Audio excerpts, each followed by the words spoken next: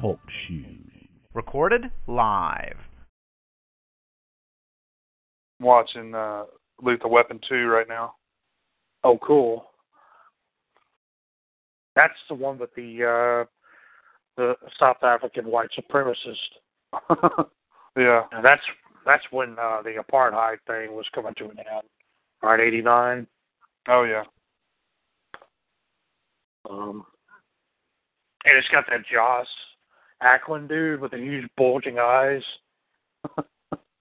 He's like the ringleader of the white dudes. But yeah, man. I mean, for the show, I'd love to, just discuss like the current figures and stuff, because I haven't collected figures like this in years. I've stuck with the Godzilla stuff. Yeah.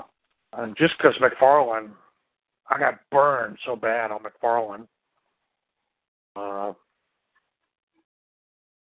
that I just kind of got turned off of it. But NECA's gotten all the licenses he had. I've heard they've had quality control issues too, but these, like the Predator I got, like the shoulder cannon was loose, but it wasn't broken. I was able to put it back on there. With McFarlane, it would have melted in my hands. Just at it would have crumbled. It would have turned into exactly. dust. And you would have heard like the whole voice chip in there laughing, just McFarlane laughing at you. And a cash register. Yeah, exactly. Cha-ching, just going over and over. It seems to me that like the figure market was really stale there for a good many years. I'm not sure if that's correct, or I was just out of the loop. But I mean, until maybe 5 or 6 years ago, I didn't really see a lot of cool stuff coming out. But now with the Funko stuff, it seems to be a resurgence. Well, I think I think it goes back to McFarlane. He has scooped up so many licenses and stuff, and he made some beautiful stuff, man. Great stuff. But it just couldn't withstand, anything. I mean, God forbid you live in like an earthquake-prone area, because your shit's fucked. Even in the package, they would break. I remember that. Oh yeah. I mean, it was pretty funny. Just I don't know. He should have just sold the figures unassembled. So you put them together. He kind of did. Yeah, it's just a kit. Well, instead of actually being a figure. The Predator and Alien stuff I still have.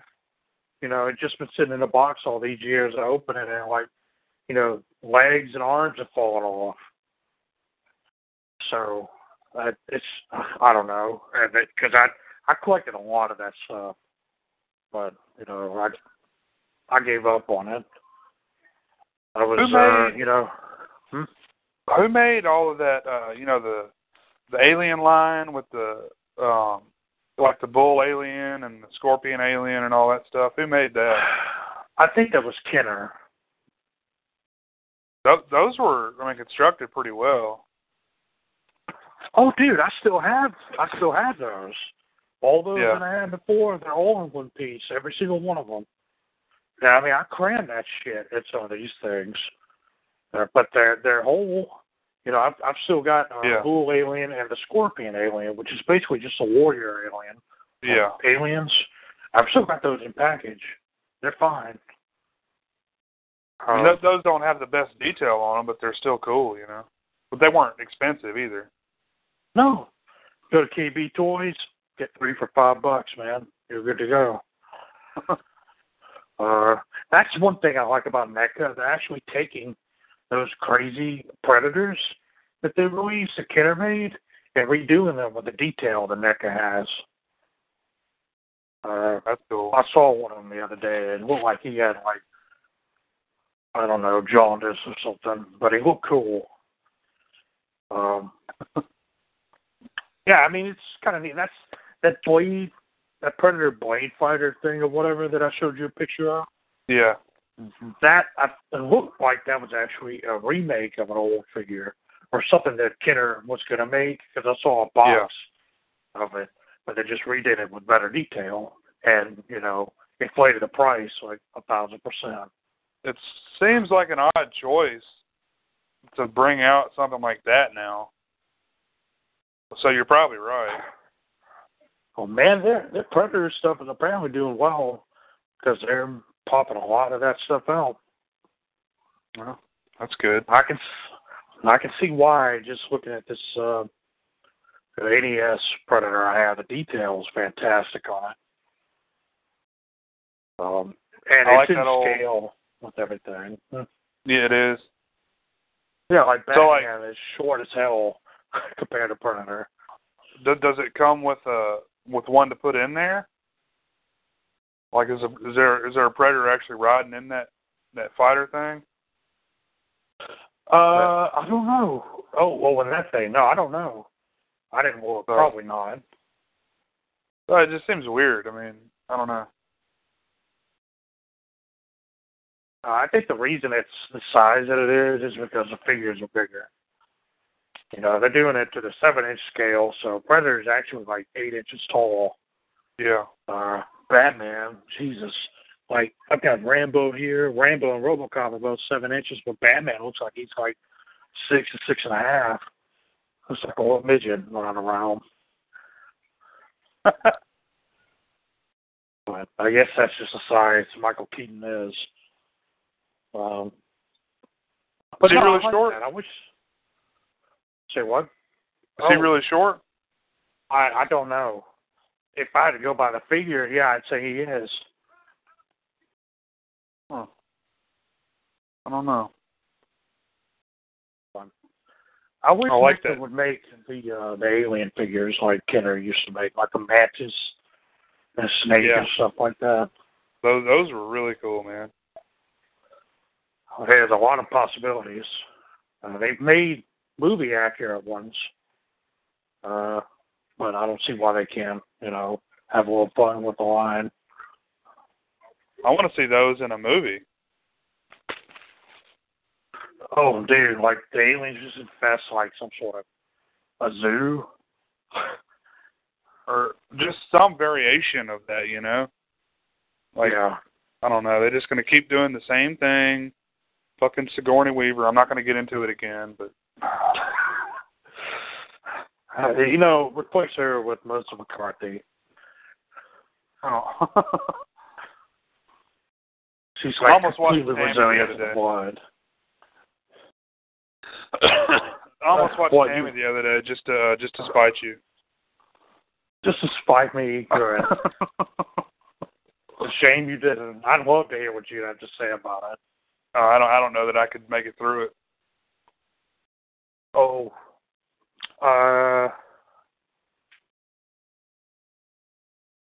I've watched a lot of stuff lately, both good and bad, that I'd like to relay on this show. Let me go ahead and do a little intro here so we can insert that in there. Okay. And then we can just pick up right there. Before I do that, I wanted to say that I did really like that NECA logo, the old school logo on there, on that Predator fighter thing. The picture. Oh yeah, it looks just like that. It looks just like the old stuff. Like, I thought that was an old toy when you sent it to me. Yeah, I kind of thought you would. I thought you found it in in that store that you go to. That has the old toys. Somebody bought that too, because I was at FYE earlier, so that thing's gone. Somebody bought the Alien Queen too, which I would have loved to have gotten. I don't know where the hell I'd put her, but yeah, she was 150 there. That's a bit of a inflation there, because she's 100 on Amazon. Yeah, that's that FYE price tag. Yeah. And I wonder what Suncoast would have charged for it. Oh, man. Dude, you and I need to make a trip is we keep talking about going on trips more. Make a trip just down. This will be stupid as hell, honestly. A trip down to Beaumont, Texas, where there's actually a Suncoast still there. I'd like to go to that Suncoast and interview people that go into it. What are you? Yeah, you are aware of the World Wide Web, aren't you? People buying like the '98 swimsuit calendar or the '98 Playboy calendar or whatever. Yeah. Dude, my friend who has to go through there once a year said it looks just like it did back in the '90s. Sure, it has the same shit in it too. Yeah, it probably does, man. It's just all their product from all over the country was all shipped there. Yeah. I'm sure they kept the prices though on par with inflation. So like, a DVD is like $35 and a Blu-ray is damn near $50. Hey, who is it that is like a sister store of Suncoast? Was it Camelot? Camelot Music? I don't know. I was trying to remember. Somebody was. I think it's Sam Goody. Is it? Okay. I think so. Is that still around? Not that I'm aware of, man. But we had one in Metro Center, and I went there when they were doing their closeout sales. That was back in 2002. So they've been gone that long. And you talk about taking trips. We need to dress up like Steve Urkel and go to North Park. Go to Metro Center Mall on like a Friday night at like 8:00. Dude, we need to do that here. I went to the mall here Saturday night. Yeah. Around. It's really stupid of me to have done it. I went in there and it was packed. There was just all these dudes walking around trying to keep their britches up. I'm just looking at their asses, waiting to see if I can get a peek. But no, man, it's just funny. It was packed with people. I went back tonight. It traumatized me so bad I didn't go out anywhere yesterday. But I went there tonight, and of course there's nobody there. But yeah, we should do that. Go dude. One of us is Urkel and the other one's Carlton. Jesus, man. And we would have a game. Like whoever gets shanked first wins. Yeah, exactly. And it just both of us just have so much padding around us. They'd have to just keep shivving us. We'd have shanks stuck in us. All of our internal organs are fine.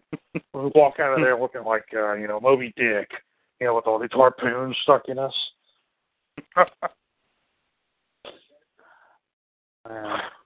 I went out there in 2006 was the last time I went out there, and I said never again. Friday night, right at closing time. Ugh, fucking nightmare, man. I was so scared. That's such a shame because that was bigger to me in my young childhood, really young childhood. Yeah. The North Park ever was. My parents, I don't think ever took us to North Park when we were kids, little kids. No, yeah. No. We were all going out to Metro or Sears or whatever, and I remember that a lot. Dad always went out of his way to go to Metro as opposed to North Park. Yeah. And then when I guess in the early to mid '90s is when that all changed. I'd say early '90s. Yeah, we started going to North Park more. But you also had the theater there. Once North Park opened, the theater back in '87 or '88, we start moving over there. Yeah. Of course, I had family that lived right down the road from there. Yeah. But and now nobody goes there. I mean, during the day I'd almost rather go to Metro just because it's dead, as opposed to North Park. But there's really nothing in either one of those places. Yeah, all the vendors moved out because there wasn't anybody going there anymore. There were no paying customers going there. Right. No, I used to go there all the time, man. Like back in the late '90s. You know, I used to go there all the time when I was, a teenager. Yeah, same here. And dude, my you brother, walk in. I was going to say, my brother used to work in that Bentley's like for years.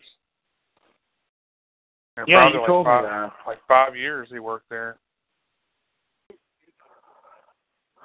Damn, that long? Oh. It was a long time, man. He was like the manager, the head manager when he left.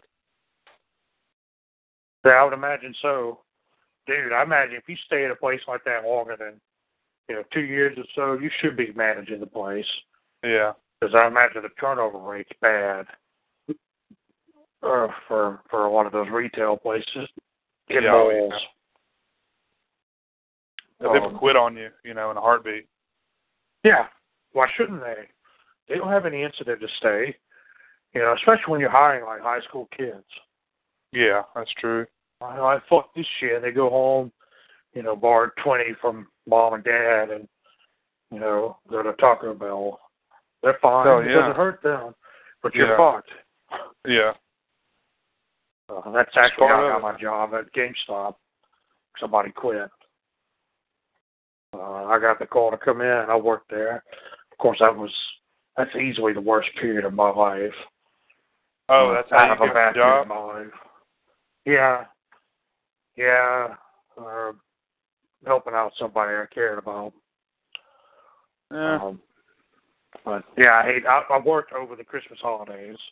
It was a shithole. But when they moved, the food court in North Park used to be, of course we got to go to food, but it used to be like right square in the middle of the mall on the top floor. Right. And then they moved it down to, the part facing North Park, which makes sense to do that. People can just go get something to eat, go there without having to go through the whole mall and cause issues, I guess. But you'd walk in there. Straight ahead was KB Toys. Right next door was Suncoast, and then right across from Suncoast was B-Dog Bookstore. Oh yeah. And that's it. That's the only places I had any desire to go at the time. Of course, you could walk on down. You go to Camelot or the Underground. Yeah. That was, of course, well before Hot Topic. But I mean, I was still going to that Suncoast even in like 2004, 5, 6. To buy movies because that was really before Amazon and stuff had taken off online. Yeah. Or before I was aware of it, at least. Oh, same here, man. Still paying those inflated prices for stupid ass movies. Well, they had the selection, whereas nobody else did. And then, Best Buy came in, and Best Buy at that time had a decent selection, especially that one over there. They had a lot of movies. They really did. And they had great prices too. Yeah. Now their prices are okay still, but their selection's terrible now. But yeah, Suncoast, they had that Best Buy there. Then you have Walmart over there, which I've noticed with Walmart and Ridgeland over there. Their prices tend to be a little bit lower. Really? At least they did at the time. They were lower than other Walmarts, like you go to Pearl or anywhere else, because of the direct competition. Okay. It's just something I noticed that was kind of interesting. But Suncoast never changed their business model. at all. Their prices stayed inflated. And I was going there, I checked them out. Because, when they built Dogwood, they put a Suncoast in there. It was there for a couple of years. Really? I didn't even know that. Yeah, they had it there. It's right there where, where the GameStop is there now? That's where Suncoast used to be. It was where the GameStop is? I think so. Or right next door. Wow. But so when the Suncoast started going out of business, I was checking them out constantly for deals. And again, they had a great selection, but man, even with the closeout deals going on, I was still hard pressed to buy much of anything because their prices were ridiculous anyway. It was the same way with Barnes and Noble. Well, not Barnes and Noble, but Borders. When they went under, their prices were so bad that I barely bought anything from them until the last week or so. I was able to get a bunch of books for a good price, but their movies were still ridiculous. Yeah, well, like 50% off is not good enough anymore. No, still too much. Dude, I mean I always got those coupons from Borders. I never used them on movies because their prices were already so bad. A movie that was $7.88 at Walmart was literally $34.99 at Borders. And even when they'd have those coupons, every week they have a coupon. And those coupons again were really good towards the books. Yeah. But that's it. And they never changed up the business model. They never even tried. That's why, Barnes & Noble, their prices are inflated too, but they're not nearly as bad, and Barnes & Noble has some damn good deals sometimes, like the Criterion sales and stuff like that. Yeah. That's, I wish I had the money for that stuff. That's just kind of a little bit out of my price range right now. Yeah, I don't know. I tend to stay out of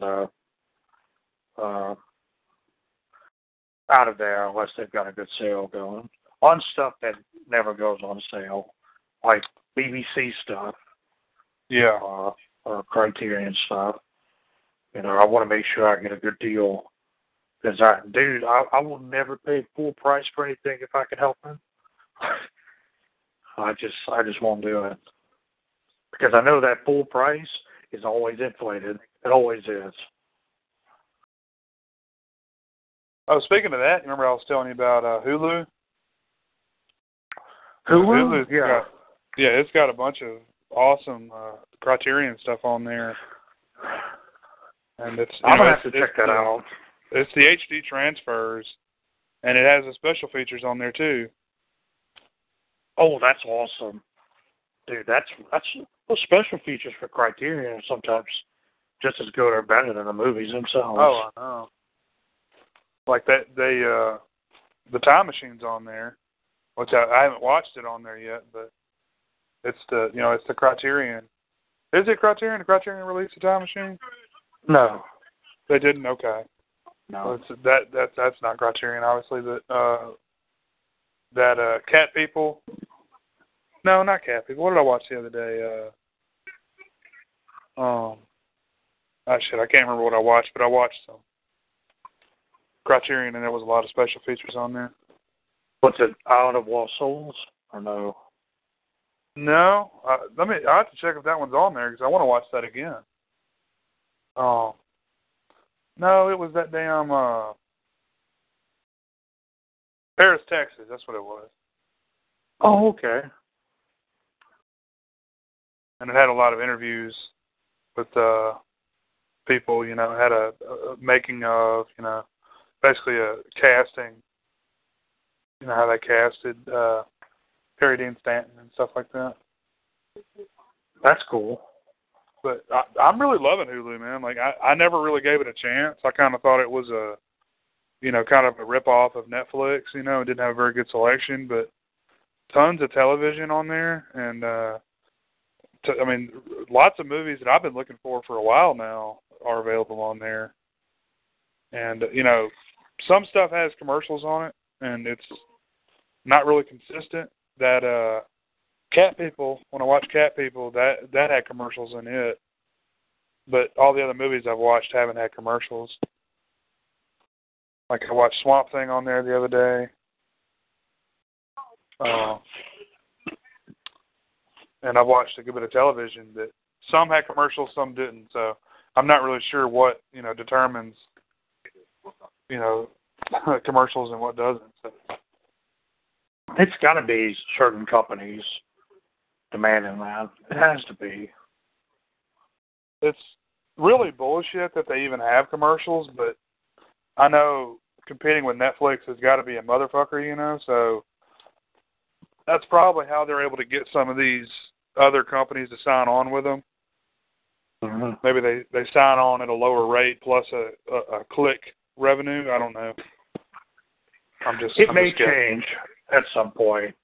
Once they get their feet firmly on the ground, that policy might change. But I mean, you pay monthly for that, don't you? Do what? Yeah, monthly.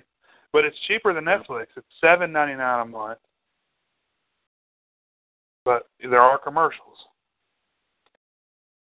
Yeah, the commercials are. I could deal with the commercials if there's a better selection, like you say there is. Let me read you some stuff.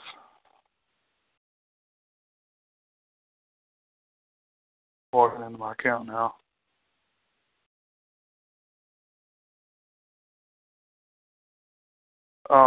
Just some stuff that I've got saved in here because, I've been looking and it's just such a huge selection. You just kind of get bogged down. I spent half my time on Netflix just browsing. Oh, that's the big complaint, man. But let's see, Stranger Than Paradise is one I wanted to watch again. That's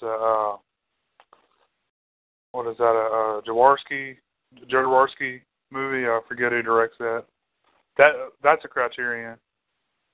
Let's see, Class of '99 is on there. I watched The Substitute on there the other night. The Octagon, Red Scorpion. Tons of old cheesy horror movies.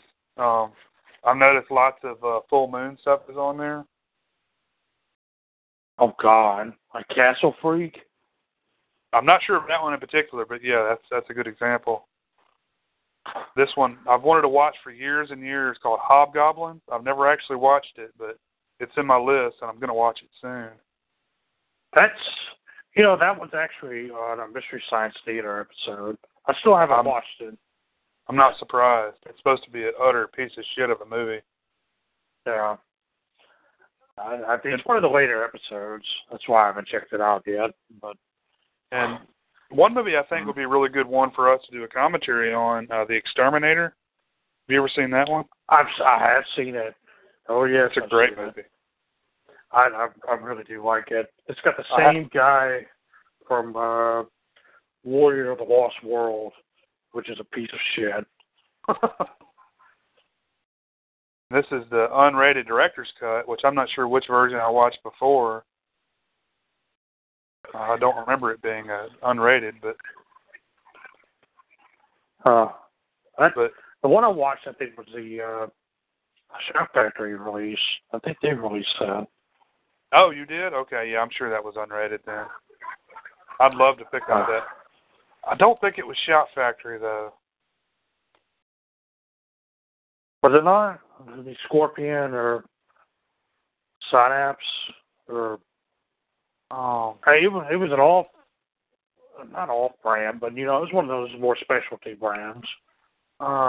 Blue Underground. Synapse. Yeah, you're right. Okay.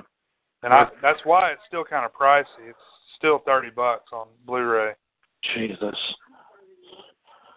Because you can buy like a 4-pack of stuff like that with Exterminator 2 through Shout Factory, I believe. That's like $8. Oh yeah. Oh wait, no, this is what's this out? Looking at yeah, this is Shout Factory. It has, oh man, this is an awesome pack. We could do every movie in this thing. Cyclone, The Alienator, Eye of the Tiger, and Exterminator 2. Exactly. Yeah. See, I've seen Eye of the Tiger, and I love Eye of the Tiger. That sounds like an awesome pack right there, dude. I want to watch every one of those movies. It's something like $8 or so for all four of them. $6.39 right now on Prime. So wow. I'm gonna pick that up. I'm gonna buy that right now. They've got several. On the page where you see that, they should have recommendations towards the middle or bottom of it. They'll have the other ones coming up, and they're all cheap. Oh man, yeah. I didn't realize Scream Factory was doing these again. Man and the Monster. Oh, I want them all. I want every one of these. Oh, see, they've been in my wish list forever. I've never picked them up yet. John, I have no excuse for that because they're a great deal. I think the reason I haven't done it is because they're not captioned. America 3000. I don't know what the hell that is, but it looks like a Sasquatch holding a boombox in one hand and an upside-down American flag in the other. What? Okay. I want that. That just sounds great, dude. That sounds like a... If I was good at Photoshop, I would make that into a poster right now. Oh, yeah. Yeah, and I've got the all-night horror marathons. I've got a few of those. I think I have this action pack one. Yeah. Gary Busey is bulletproof. Dude. And one of those is weird because it's got like 3 80s action things, and it's got like a random James Cagney movie from the 50s. Let me look. Angels from Hell, Chatterbox. That's it. Savage Island, and The Naked Cage. Mm-hmm. Which one is Chatterbox the Cagney movie? Yeah, it is. It sure is. Well, maybe it's not that sad right there. That seems like it's more of a exploitation kind of sad. I've heard of Chatterbox. Have you ever seen Savage Land? No. With a scantily clad Linda Blair? That's almost worth the price of admission right there. No, I haven't seen that.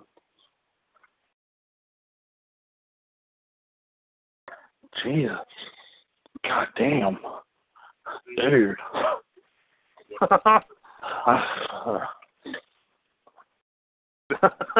Here's a cult movie marathon. This is like the I don't know what you call it, the female exploitation. Invasion of the B-Girls. Vicious Lip. Yeah. Unholy Rollers. I've heard of Unholy Rollers before. And The Devil's Eight. Kind of threw that one in there. Invasion of the B-Girls was a MGM Midnight Movies release. I have it. Vicious Lip sounds like something I need to watch when I'm by myself. Yeah, you do. Just, dude, use that those cameras you got and wear that while you're watching it. I can get a POV and a shot of my face at the same time. Yeah, exactly. You'll just start doing your best Peter North impression. You just blast yourself on the forehead. If only I was as talented as Mr. North. Dude. If I could put one on the ceiling, I'd be pretty proud of myself. God, I imagine that motherfucker played Duck Hunt with just his dick. I don't need a zapper. I got my own zapper right here. Yeah, exactly. But that B-Girls is pretty bad. It's got I cannot ever remember his name. He just had a birthday. He's the man who played Conan's father in the movie Conan. He was in so much stuff in the 70s into the 80s, like blaxploitation, stuff like that. William something, I think. I think his first name is William. He's awesome. James Earl Jones? James Earl Jones? Yeah, he was his dad, the guy, the snake dude. I can't remember this guy's name. Because I remember seeing him, and he was in an episode of Kolchak. Yeah. God, he was in a bunch of stuff.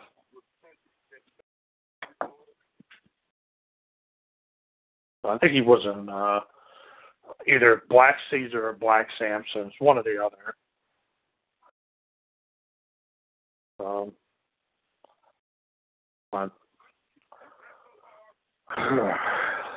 Yeah, those packs are great. I mean, they have a bunch of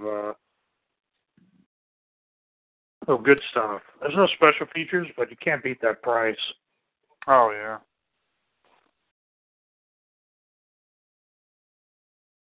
You really can't.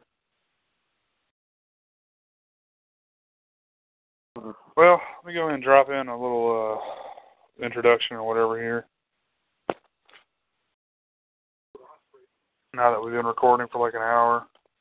Dude, I could have sworn we had already done that like 30 minutes ago. I didn't even think I don't think we have we? No, we haven't. You said something about it, and then we just kept going on about the one part. So yeah, go ahead. This week on the Suncoast podcast, yeah, we'll be talking about the $69 anime. Okay, I'll go ahead and drop this in here.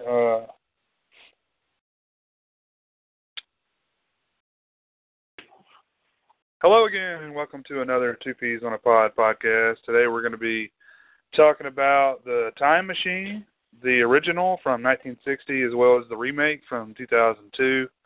And I'm Jason, here as always with Dale, and we're talking about some movies. What's going on, man? Have you seen anything good lately? I've seen both good and bad stuff lately. I was telling you, I guess it was last week, I found all those movies for like $25 each. Yeah. So I snagged a bunch. Oh, I've yeah. been going through those. I've watched, like earlier today, I watched Wall Street for the first time. I'd never seen it. Oh, that's cool. And I really liked it. I really did. It's something that I know I'll watch again. Yeah. But my only problem with it is, spoiler alert here, even though I know the movie's like, coming up on 30 years old, being 30 years old, but the way it ends kind of abruptly. Have you seen it? Yeah, it's been a long time since I've seen it. I don't remember exactly what you're talking about. Well, it's Charlie Sheen walking out the court steps to go to trial. Mm-hmm. I wish they had had the trial. I wanted to see Michael Douglas screaming at him while he cries for like half an hour, and then it just ends. Because there is a scene of them doing that, which is funny to me. I was just going to say, because I know you saw Wolf of Wall Street first, didn't you? Yeah, I did. Did you kind of see some similarities there? Or did it feel similar to you at all? It did. Wall Street feels like the light version of Wolf of Wall Street. Yeah. Even though, it came beforehand, but because I was actually kind of surprised that they did not have like coke parties and stuff in Wall Street. I mean, you see him using it, but he's not like sucking it out of hookers' assholes and stuff like that. Yeah. Which I think is really needed. I really do. But I think every movie needs that. Yeah, just start with that. have Tom Sizemore doing it in every single movie. That's how he begins everything. He's like smoking crystal meth out of a hooker's ass. Yeah, exactly. You just see his eyes just rolling in his head. But that was good, though. It was a really good movie. What else I watched?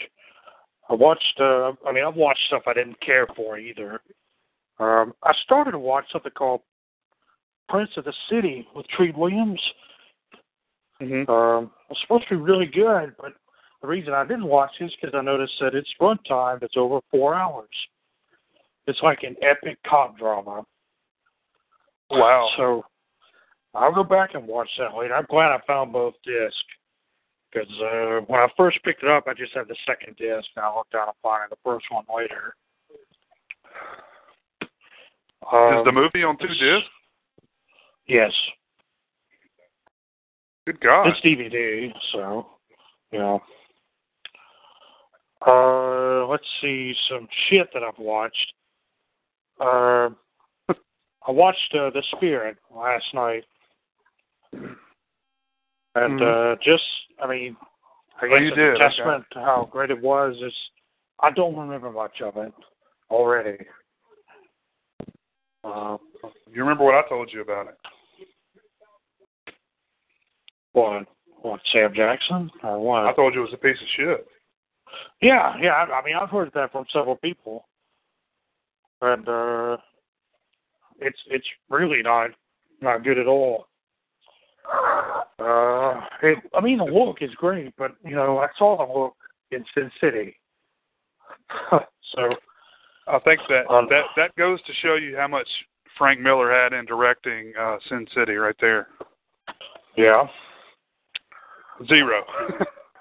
Yeah, exactly. He could make a great looking film. Yeah. But that's not all that it takes to make a movie, So I don't know. I picked it up for a quarter, so I'm fine with that. I won't watch that one again. I rewatched Bronson, which I hadn't seen in a few years. What's his name? The fella in that one. Old Bane. Tom Hardy. Yeah. Yeah, I love Bronson. I think it's a great movie. I do too. It's kind of disturbing in a lot of different parts. The only problem I had with it was at the end. Because you sympathize with him through the entire movie. And then at the end, he shits on that. So that was the only... I guess it's so you didn't totally sympathize with this man who's brutal. He doesn't come across as evil by any means. He just comes across as disturbed. Yeah. But I do love though when he gets that librarian in his cell with him. It takes him hostage and has him move up his butt cheeks and back. British slurs are so funny to me. I love hearing that shit on wanker and crap like that. We have nothing on that. Oh, no, I totally agree. The Scottish are even better. Yeah. Yeah, the word cunt is funny enough, but when they say it's like art. So, I don't know, I love the movie. I really do. I think it's great. And Tom Hardy, man, he's, I think that was the first time I'd seen him in a movie since Star Trek Nemesis, personally. Really? So I could not believe that, the transformation he made. He was in Star Trek Nemesis? Yeah. Who did he play in that? He's I think it's Nemesis, the one where they had the Picard clone. And he's that clone. And he's wiry. He's like a Weasley-looking dude. And even in Band of Brothers, he has a small role in Band of Brothers. He's the same way. But he's totally turned around. It's almost like he stopped and just beefed the fuck out into a monster. He really did, but he's a really short dude, and short guys can do that. I mean, you know, if they have the right body style, it's really easy for them to pack on the pounds like that. Oh. Because he's really short. He's like 5'6". Did you know that? Oh, I didn't know that. He may be shorter than that. He's really short. Well, they do a good job hiding it in these movies. Yeah, they do. I would have never known it either. Like, that's why a lot of people were pissed off that he was playing Bane, because he was so short. Well, I thought he did fine. Yeah. I'll have to get into I that. liked him as Bane. Yeah. Okay. Now, I'm suddenly reminded of the one other thing that caught my attention in Bronson. And, okay, you know Eastern Promises, that whole Turkish bath fight scene with Viggo Mortensen's swung bouncing everywhere. You know, it's all over the place. Yeah. I mean, it's not like it's all on credit. But Tom Hardy in that same scene when he's like moving himself up. Yeah. And you see his, and it is awful because he's uncircumcised. Right. Let's get into that. It looks like the nose, like the elephant nose of like some Muppet or some shit. And it looks awful.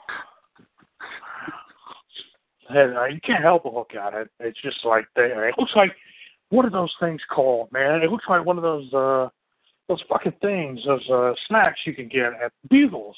It looks like a bugle hanging off of his nutsack. Looks like a manatee. Oh, well, yeah, that too. No, I know what you're saying. It's awful. But, yeah, I was watching something tonight that was talking about that. Oh, it was Kroll Show, the series finale of Kroll Show. The guy was getting circumcised. Oh, yeah. And, yeah, it's bizarre, man. I don't, we need to start a sister podcast called, you know, just we'll specialize in Tom Hardy's penis. Yeah, let's do that. We'll just go into detail on that every episode. But, we'll have a disclaimer at the beginning of every episode, just saying we're not gay at all. This is a totally heterosexual discussion of another man's penis. But as far as the Eastern Promises, I'm actually, like, I think that was a really good scene.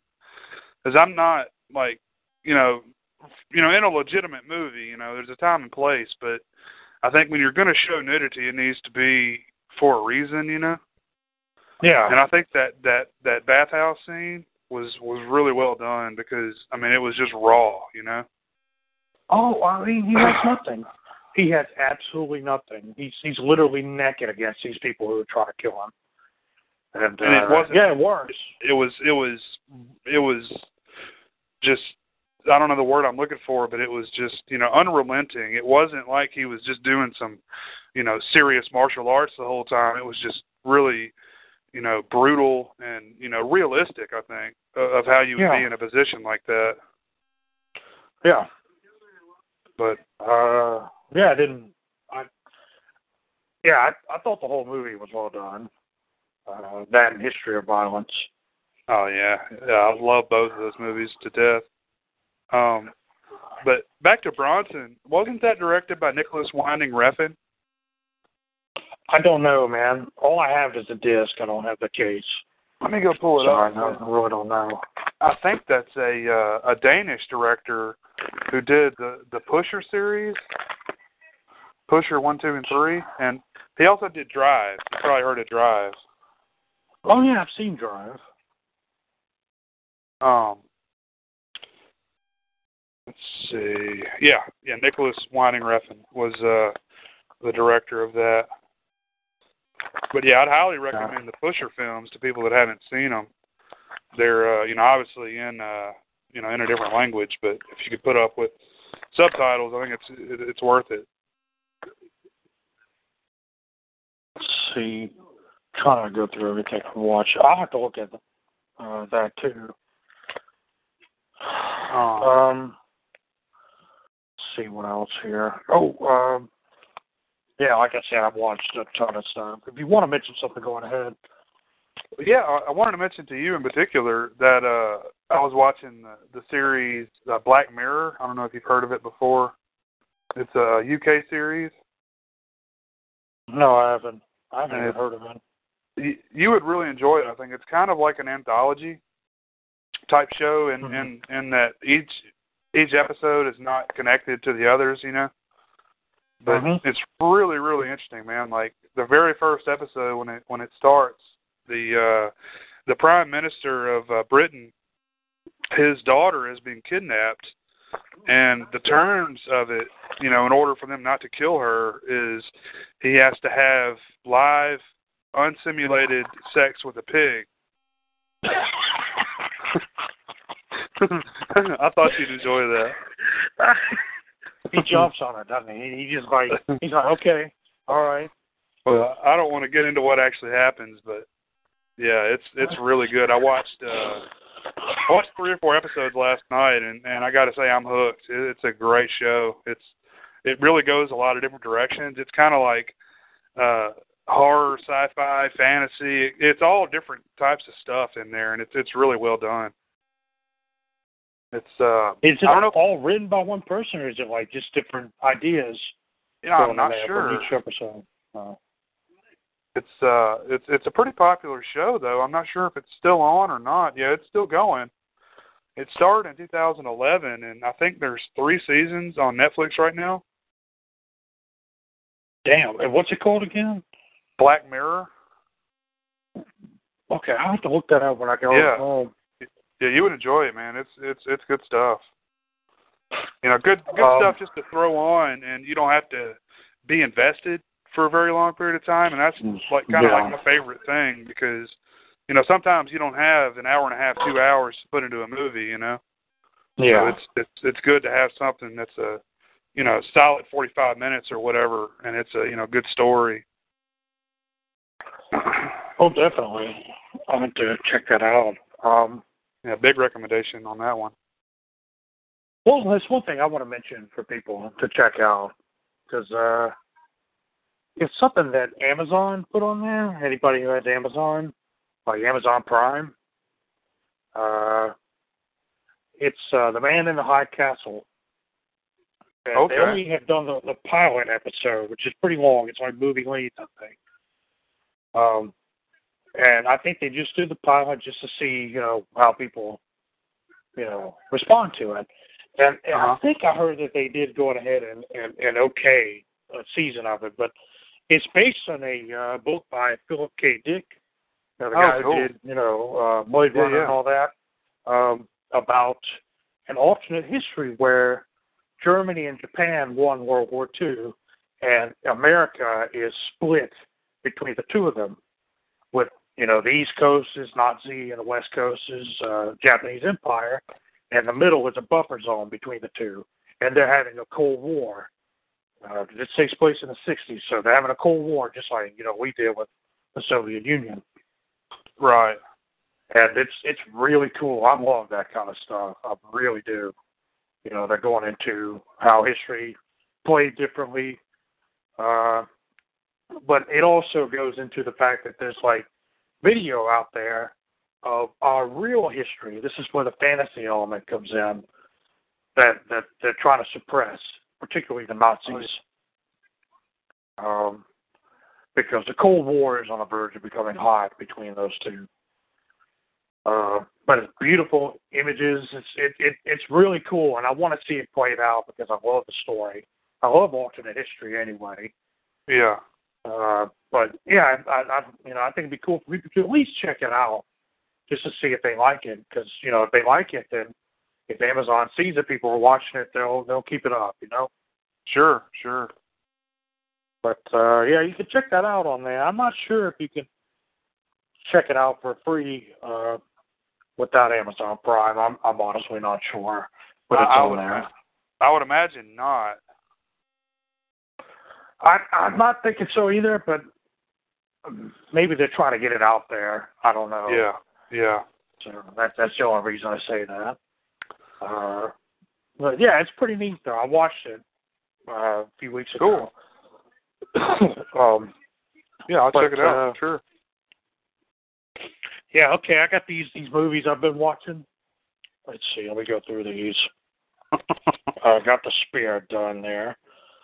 I watched Horrible Bosses again. Oh yeah. I actually liked Horrible Bosses. I don't know why, because I can't stand the Hangover movies. Yeah. And this seems so similar, but I guess it's because I actually I like Charlie Day. Oh yeah. And I like Jason Bateman. Yeah. And of course, you had Kevin Spacey. Oh yeah. Gorgeous Jennifer Aniston. Yeah. And absolutely disgusting Colin Farrell, who has really redeemed himself to me. I really like him when he does stuff like that. His bullseye in that Daredevil movie is the only reason I can stand that movie. But I don't know. I like it. I need to see the second one. And honestly, with all the nasty shit Jennifer Aniston keeps saying to Charlie, and his name is Dale, in the movie, it makes it a lot easier for me. Oh God! I just close my eyes. I just tear myself up. That's messed up. But doesn't he have like a bald wig on and stuff, Colin Farrell? Yes, he does. Like a bald comb over. Yeah. Like a shit ass comb over. He's so disgusting in it. Have you seen the sequel? No, not yet. I'd like to see it, but I haven't. I haven't either. I don't know, man. Horrible Bosses was kind of like I think I caught that one in the theater, and I bought it on Blu-ray too. But I don't know. It's kind of one that I want to like more than I actually do, just because I like the cast so much. Mm-hmm. Not Jason Sudeikis so much, but I like everybody else in there. He's just there to me. He rubs me the wrong way, man. He's gotten really successful, and I don't understand why, because he's not really that funny to me. But of course, Jason Bateman and Charlie Day, they're both hilarious. And Kevin Spacey is like the ultimate asshole in there. I love him as an actor. I really do like him a lot. I've never seen him phone in a performance that I just didn't like him in. Even The Life of David Gale, which is in your face, anti-capital punishment. I mean, it's ridiculous how much it's like that. He was good at it. I've forgotten about that one. That's a really good movie. Pay It Forward. Oh yeah. Well, he's great. And have you caught House of Cards at all? No, I haven't. That's something I really need to watch. Oh, dude, you would love that show. That's what I keep reading, that it's really good. I've only seen the first season, and I need to catch up. I think the third season is either coming soon or may already be out. But yeah, that's a great show. Back to Horrible Bosses. Like, out of those three main characters, I like 2 out of 3. And Jason Sudeikis doesn't piss me off. He's just a void to me. Yeah.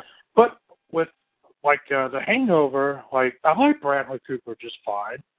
I've got no problem with Ed Helm. I think he was really good in The Office. I've got no issue with him. I cannot stand Zach Galifianakis, so I can't either. I think that's what kills me, or kills the movie for me. And that Asian dude who runs around being Asian everywhere. I mean, he's just trying to be funny for everybody. It's just too much for me. I don't know. I just didn't like The Hangover much at all. And you know that guy's a doctor, right? Really? Yeah. Wow. He's practicing. Or at least he was. He may be falling back on his Hollywood career now, but yeah. I'm wondering which one he gets more money out of. I don't know. Kim Jong-il, is that his name? Yeah, Kim Jong-il, that's him. Okay. That's so he's a doctor, a Hollywood star, and the leader of North Korea. Well, yeah, it's a hard. But the dead leader of North Korea. Put it that way. Yeah, it's a hard. It's a hard thing to balance all of that together, you know. Yeah. Well, that's pretty admirable. Being dead and a practicing doctor. Yeah, I watched this movie, I may have already talked about this on the last one, Hitchcock. Oh, no, you talked to me about it, I think. Oh, okay. Well, it's that movie where Anthony Hopkins plays Hitchcock. It's all about the making of Psycho. Yeah. That's a really good movie, especially with Ed Gein being kind of his muse through the whole thing, which is really interesting. I liked it a lot. Oh, yeah. And, yeah, speaking of serial killers, I watched Dear Mr. Gacy with William Forsythe as John Wayne Gacy. That gets kind of tough to watch at times. I do have to say it's a step above. I don't think it's a bad movie at all. It's better than those movies like Dahmer and BTK and everything where they all try to sensationalize something. Yet they can only show so much because a lot of this stuff happened fairly recently. So, I've seen Dahmer, and Dahmer was a piece of shit. Starring Hawkeye? Yeah, starring Hawkeye, fucking, gay dudes' innards. Yeah, yeah. That's a meme waiting to happen right there. Yeah. I'm surprised it hasn't yet. But it's a good movie, though. Forsythe is excellent, as he always is. Which I could connect him to another one I watched. I've been watching quite a bit, actually. Is Career Opportunities. Oh, yeah. I know why you're watching that one so much. Yeah, well, yeah, I can't help that. Jesus. And no, I don't feel like a perv because she's like right at 20 when she did that. Of course, at that time I was like 10. Yeah, so well, that's okay. Yeah. Yeah, she looks the same, dude. Jennifer Connelly is one of the most beautiful women I've ever seen. And I think I discussed it with you. She's not the kind of woman even though when she's on that damn horse on the movie, I can't help but look at everything else. When she's not doing that, it's her face. She has a face that she has a distracting face, let me put it that way, even though she's, her body's beautiful. But anyway, it's a great movie, though. William Forsythe is in that, had a cameo in that, and so is John Candy. So I like it. And see, I guess that's one of John Hughes' lesser films. I guess it's considered that. Kind of like Dutch is. Yeah. I like Dutch a lot, too. Let's see. Kevin Spacey got L.A. Confidential, which I'd never seen until a few nights ago. Oh, really? Yeah, what'd you think of that one? I loved it. Excellent cast. And, man, it's a great freaking movie. Yeah. Seeing DeVito get tortured. Yeah. Of course, we see that every episode of It's Always Sunny. Right. He does it to himself. Yeah, exactly. But no, it's an excellent movie, man. I mean, just a stellar cast. And I love that. I love that, the history in there, with Mickey Cohen, who came in right after Bugsy Siegel was killed. Oh, in L.A. Well, that was Vegas. Wasn't it? Yeah, Mickey Cohen came in and took over all that. I love that time period, and you usually see, a glossed over, idealized look of it, but this was a lot more gritty. Mm-hmm. Although the scene with the girl who was strapped to the bed being raped, even though you didn't see the rape in the movie, that's just that. Of course, that's shit that gets my blood boiling. But Guy Pearce was excellent in it. Let's see what else. Russell Crowe was in there too, wasn't he? Yes, he was. He was really good at it. And it's funny because they pretty much just let him be himself because he was beating the shit out of everybody. He was raging the entire time. It's like he would you could tell when they just had a camera running and, knowing Russell Crowe was going to come by, and he would just like bust in the door and punch Guy Pearce in the face. It was nothing. I mean, it was like no interchange of dialogue. He would just punch people in the face, and it's like they built a movie around him doing that. But yeah, they're all really good, man. I can't say anything bad about anybody's acting in that. Yeah. Let's see. Another one I watched for the first time, which is odd, is Stripes. Oh, yeah. I'd never seen the whole thing. You know, I'd seen bits and pieces on TV. Yeah. And that's got Sean Young in it, which she's also in Wall Street. Right. And I enjoyed it. I mean, it's pretty good. It's a pretty good early 80s thing, because I'm coming into it without any of that nostalgia that I'm sure a lot of people our age have for it. Sure, yeah. That's, I think that's, I don't know, I watched it, I don't know, maybe late 90s, and I didn't really get a lot of the humor in it. I need to go back and watch it again with on a fresh viewing. But I didn't particularly enjoy it when I saw it then, but, I may have a different feeling about it now. Because, everybody rants and raves about it being so great, and, I just didn't really see it. But to me, it's almost like the testing ground in some way. I mean, it's a precursor. I think it's a movie they made right before Ghostbusters, because it's Ivan Reitman directing, and of course Harold Ramis and Bill Murray. Right. So it's and it's got John Candy in it. It's got other people from what was the group John Candy was part of? Oh, the SCTV?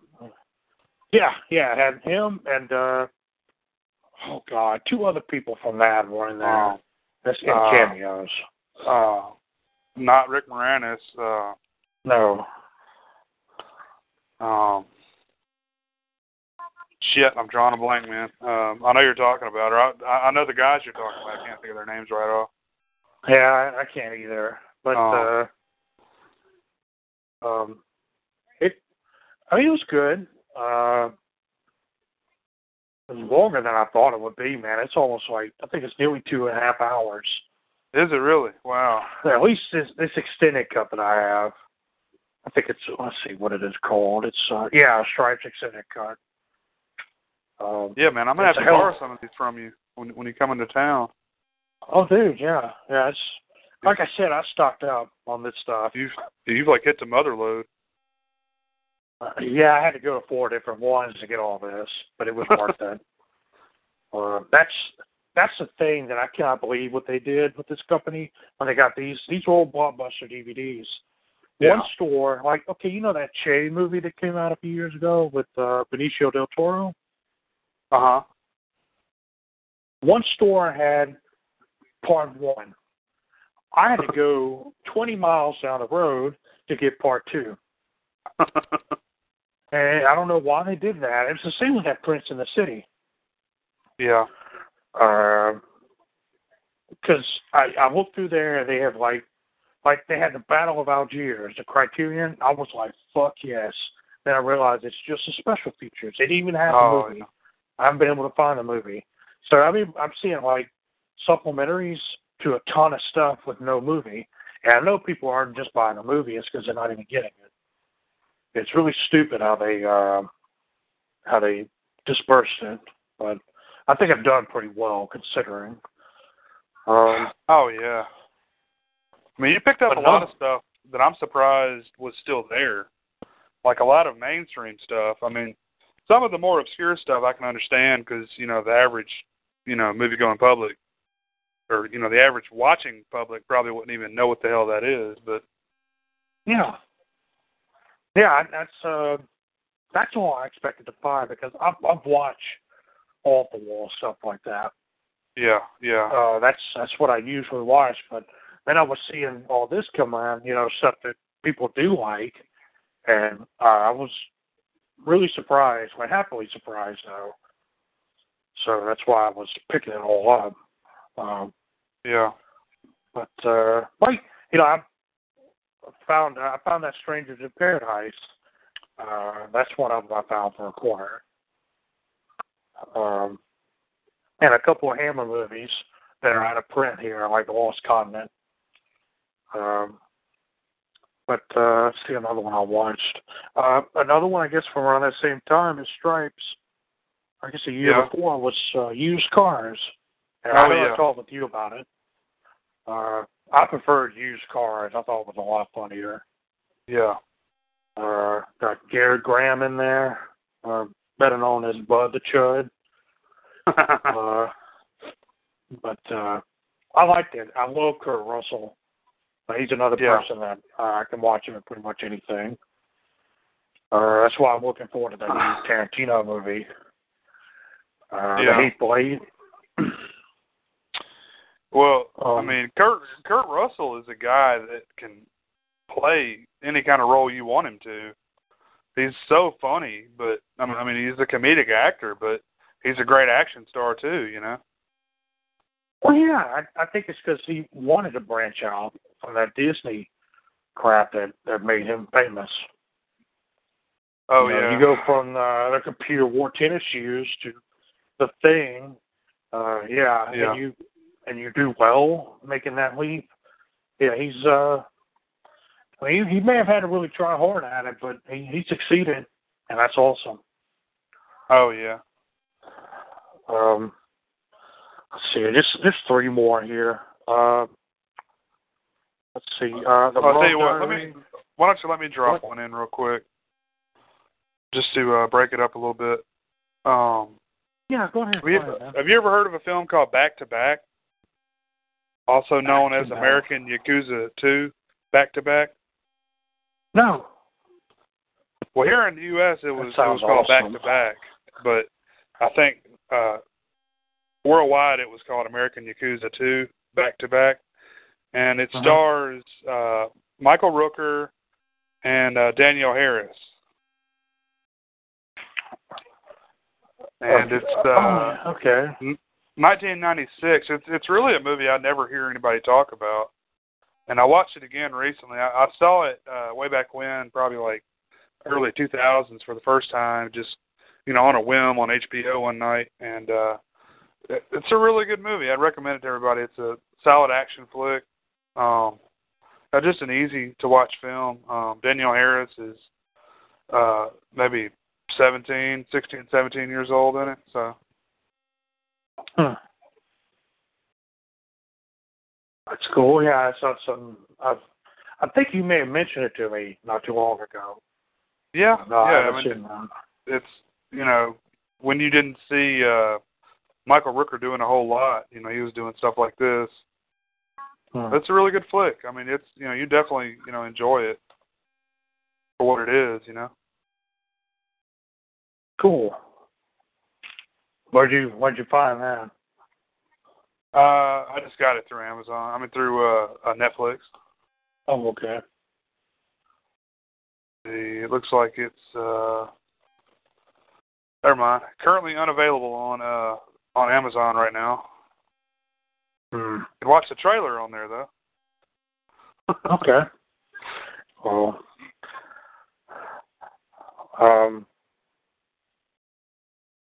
yeah, I guess Michael Rooker started getting big around, I guess it would have been after Slither. Yeah, I mean, it wasn't until recently, really. Yeah. Until, I guess, Walking Dead that he became a household name.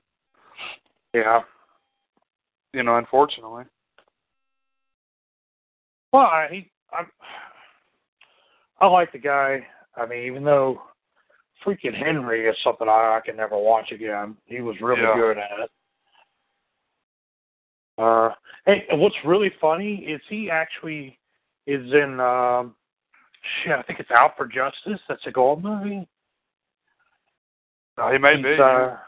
He is, because I noticed him in there. He's something you can't mistake him for anyone else. He's at a bar, and it's a guy like beats the shit out of everybody in the bar. That was 80. Oh, Out for Justice is 91. So Henry was 89, I think. That was one of his like first that. roles, I think. Yeah. Yeah. Was it that it late? Was. I didn't realize it was that late. Let's see. I thought it was. I may be wrong. Let's see. Or is it 86? 86, yeah. Okay. All right. 80. Okay. The guy who was with him, I guess the guy who played Otis, was the guy in the Night of the Living Dead remake from 1990. Okay. The guy who was in the cellar. Yeah, okay.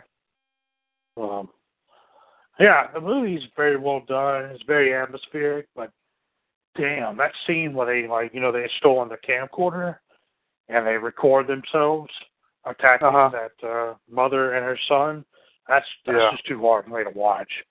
I can't watch that shit. Yeah, it's a rough one. It is.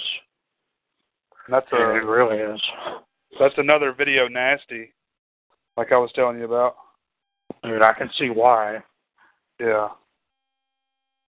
Real quick, talk about those video nasties. They were real bad about nunchucks.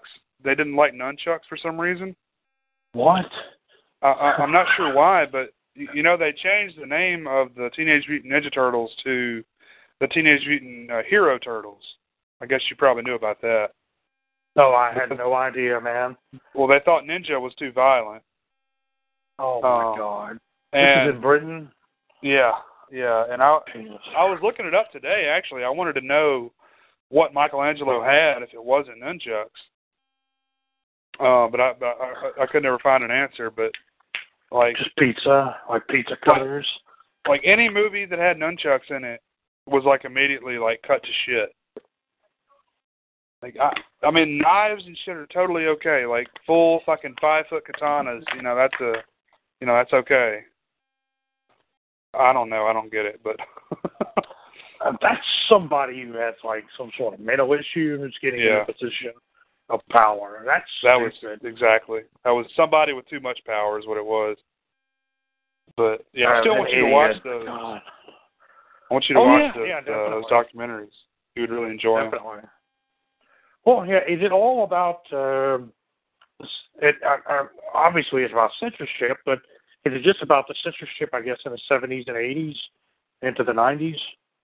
Yeah, it goes through the 90s when it actually when that guy, I forget his name right off, but he actually is forced to quit because he.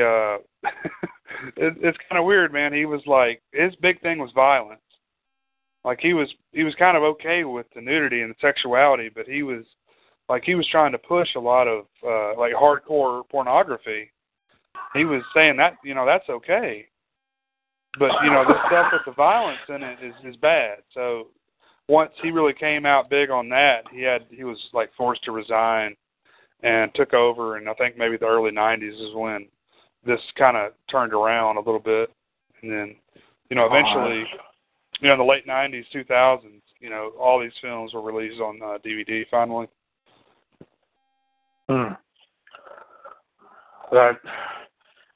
See, I'm only really familiar with the censorship of the 50s and 60s.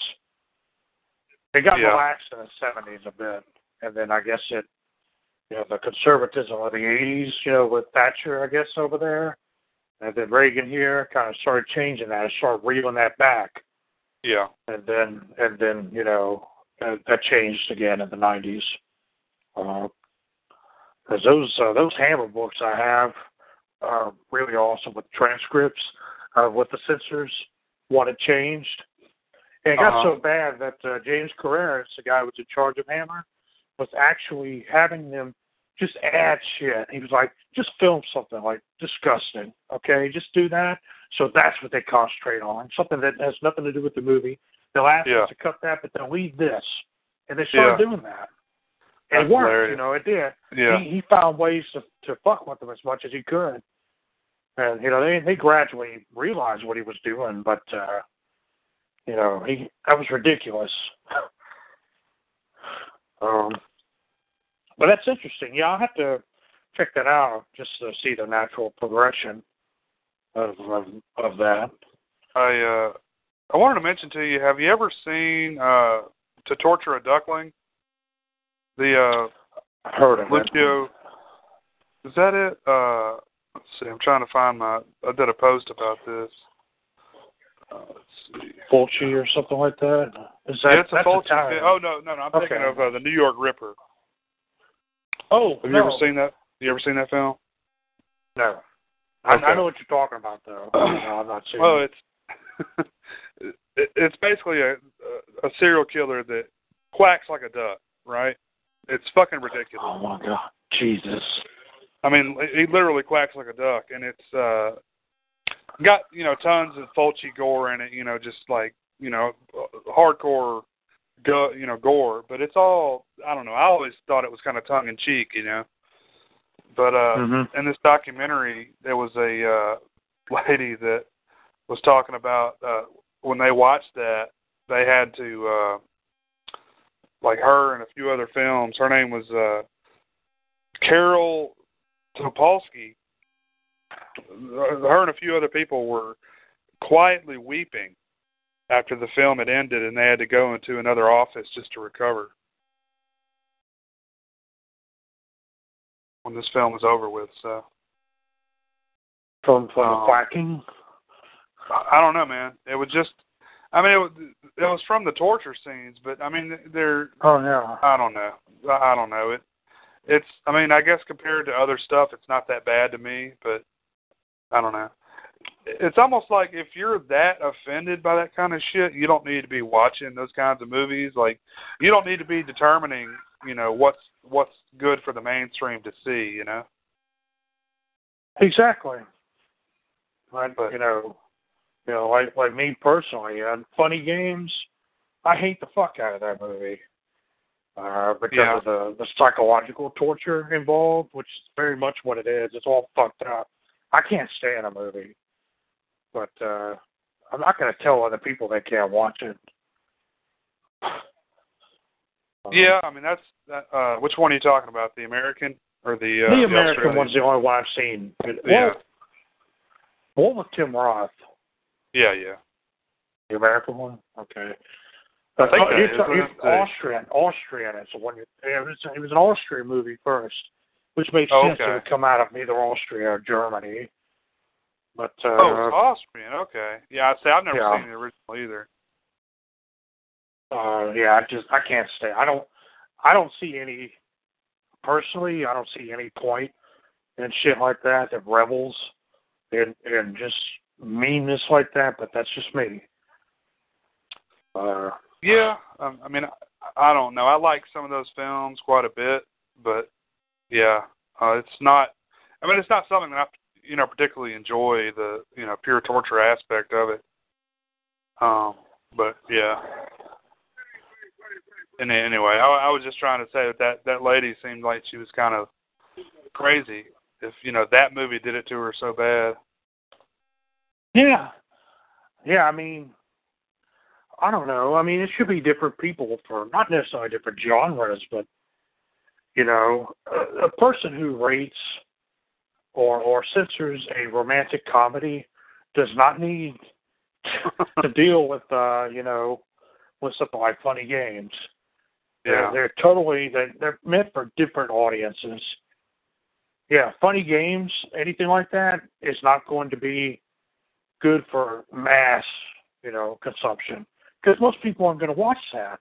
Right. That's just the way it is. And, I'm sure the people who make movies like that realize that. Yeah. But yeah, I mean, it's just like, it goes back for me to like Ebert. Why the hell is he rating movies that he hates? He just outright hates them right off the bat. I know. Like the slasher movies that you like. He hated giant monster movies. Oh, dude, he hated a lot of those slasher movies that I like. Yeah. So I just don't, I don't put anything into what he has to say as a critic because of that. I don't hate the guy, and what happened to him was fucking awful. Right. I specifically avoided reading any reviews he had done regarding monster movies, like the original Godzilla. Oh, yeah. Because I figured it would piss me off, and it did when I finally did read some of it. But it also disappointed me because you could see he just had a preconceived notion going into it. Right. And that's what pissed me off. That was, for somebody who was considered like the ultimate film critic, that was very unprofessional. Exactly. But, like if you know that you don't like this type of movie, you don't need to be reviewing it. Yeah. You know? Exactly. Well, it's not for you. Speaking of that, I did watch his documentary recently. Yeah, you were telling me about it. It's pretty fucking hard to watch there at the end, man. Oh, I'm sure. I tell you, man, I got choked up quite a few times. Because he's so helpless and pathetic. You know, it's awful, but you know, dude was a fighter, and I mean, knowing what he went through, I gained a lot of respect for him because I did have a lot of, resentment to him for a lot of his reviews. Mm-hmm. But do you remember I'm sure you do, our newspaper, the Clarion Ledger, that would post, the showtimes for the films. Yeah. You go there. It was like on the back of the comics or something. Yeah, it was always around the Dear Abby shit, I think. But I mean, you remember it would have like a little, not a full review, but maybe just a sentence or two of a few of the films there. Mhm. I would read those, and I got to where, and I was like, 12, and I was reading those reviews, and I could look at that shit, and I could tell which ones I would like based upon the ones that he didn't like. Yeah. And so I learned to never pay attention to reviews, and that was one of the reasons that really made me want to, review films myself. Because I felt like he never gave them a fair shake. No, not at all. Yeah, I mean, that's why I enjoy doing this. There's plenty of movies that, because, I mean, you and I have never been into mainstream stuff for the most part. And that to me is exactly where I like to be. Right. So, a film critic, for a newspaper or anything like that, for the masses, it's not somebody I'm going to listen to for the most part. Yeah. And I'm going to agree with them every now and then, but, for the most part, no. But, yeah. I mean, they've got an audience themselves they're having to reach, It becomes a business itself to do it. They're not all of them are giving honest reviews. Right. I don't think that Ebert was ever bought out. I really don't. I think he kept his, for the most part, his principles about him. Yeah. I guess. But there are other reviewers, their name is just out there, like being whores for little snippets to put on DVDs and shit. Oh, I know now is the case, especially. Yeah. Oh, yeah.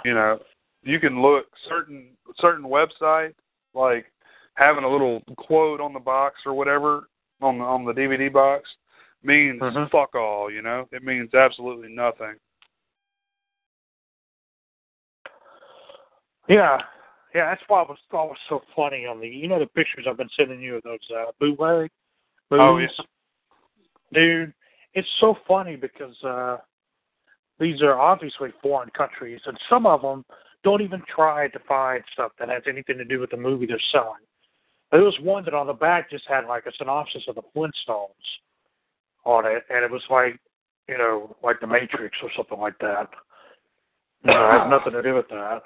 And then they had blurbs that, from film critics that are not good about movies. Like one about some Amanda Bynes and Lindsay Lohan movie. The thing on it said that this movie is not fit to watch or something like that. But it was advertised on the back of the DVD case. And that's just funny as hell to me. But I love that Tom Cruise one I sent you. Pepe Loves Tacos, or likes tacos. I don't even know what the hell that is. And what was the one that had Schwarzenegger on the front? Oh, that was Phantom. It was one of the Star Wars. Oh, yeah. One of the new Star Wars. It was just, I think it was Phantom Menace. I think it was either that or it may have been Attack of the Clones. Oh, okay. And it's the actual artwork, the Struzen artwork or whatever, with Schwarzenegger from either Commando or Predator on right there in the middle of all of them. I like the Matrix shit one. Out of that. I would buy that. I would too.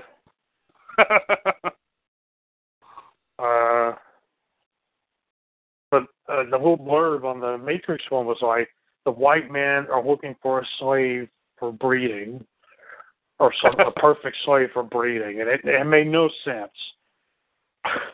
But yeah, I love when they do that.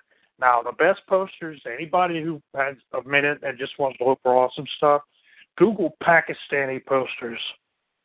They come out with the most badass posters and movies I've ever seen. Shit that has nothing to do with the film, but they always put action in there. Always. They've got dudes with like machine guns and Uzis in movies that have nothing to do with it. I found one of Lincoln. You know, it was Abraham Lincoln, you know, just that profile shot of him with a white background from that Spielberg movie. But he's got a handgun. He's holding a handgun. It looks like something from Taken, but it's Lincoln. That sounds awesome.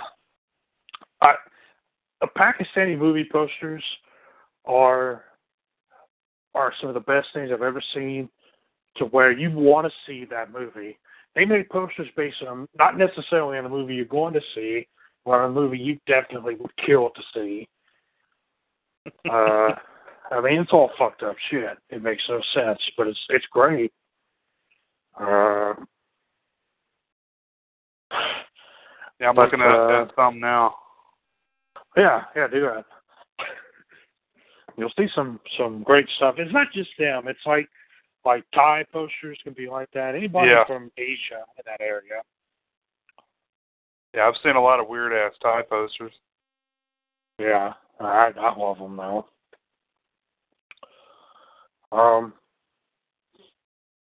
But I just had these few more things I've watched I wanted to mention here. Yeah, go for it. Yeah, the Rum Diary, which I actually did like. Yeah, I never got around to watching that one. Yeah, I like it. It's it's a movie that they tried to make it for years, and they were not able to make it till after Hunter Thompson died. But I've read the book. I like the book. It's pretty good. I mean, this takes place in the early '60s, like 10 years before Fear and Loathing. Yeah. Or 1959. It might be around that time, but it's around a decade before. So he hadn't gotten into the psychedelic drugs yet, but he was drinking heavily. So it was good. I enjoyed it all right. Let's see. Dog Soldiers. Oh, yeah. You watched that one? Yes, I did. Awesome. I really did like it. And what I really like is the fact that I think it was the leader of that platoon. Yeah. Is Sean Pertwee, who is the son of John Pertwee, who was the third Doctor Who. Okay. He's in the show Gotham right now. I'm not sure who he plays. Okay. But he's a good actor in his own right. But it also has, and I've totally forgotten his name, but it has the guy who plays, the two centurions in Rome that link the whole series together. I've never watched Rome. The other guy. Okay. I've never seen Rome. You hadn't. Shit. Well, the main soldier in Dog Soldiers. Yeah. The one who refused to kill the dog at the beginning. He's one of those centurions. It was cool to see him in Dog Soldiers. But I can link him to another one I watched that I haven't seen since theaters, was Hannibal Rising. Oh, yeah. which is, I like it all right. I like it better this time than I did before, even though I don't think the guy who plays Hannibal is all that great. Yeah, it's kind of a forgettable film, I think. It is. And it's really a story that did not need to be told. Well, I mean, it makes you sympathize more with Hannibal because you realize why he is what he is. Yeah. Which is, I mean, it's cool, but at the same time, the character didn't need that. You know, hinting at it is one thing, but making an entire film about it is another. Right. But, you know, whatever. It was fine. I don't regret watching it again. The guy who played Hannibal is some French kid, and his lips are way too pouty. Like, they're way too thick. Like, he's got Angelina Jolie lips. And there's a documentary thing I've been watching by a French filmmaker named, I don't know how you say the name, Barbet Schroeder. They did a movie called General Idi Amin, where they basically went around with Idi Amin, you know, while he was still in control of Uganda. And I've got that. That's a Criterion movie. And Idi Amin actually did the soundtrack for it because he played the accordion. It's a strange movie. But this one is called Terror's Advocate, about a lawyer in France who actually has defended and actively helped known terrorists since the Algerians after World War II. Like, I haven't watched the whole thing. I'm only watching bits and pieces. It's fascinating. It really is. It doesn't put him in a sympathetic light at all. It just kind of shows the story. Yeah. I've only gotten as far as the Palestinians so far. But yeah, he was involved with Pol Pot and several others. Yeah. I don't care for the guy, even though, you know, some of the people I think had a legitimate gripe. You know, the way they went about it was pretty horrible. I don't condone terrorism, but it's an interesting documentary, and it's not made so much where it's hard to watch. It really isn't.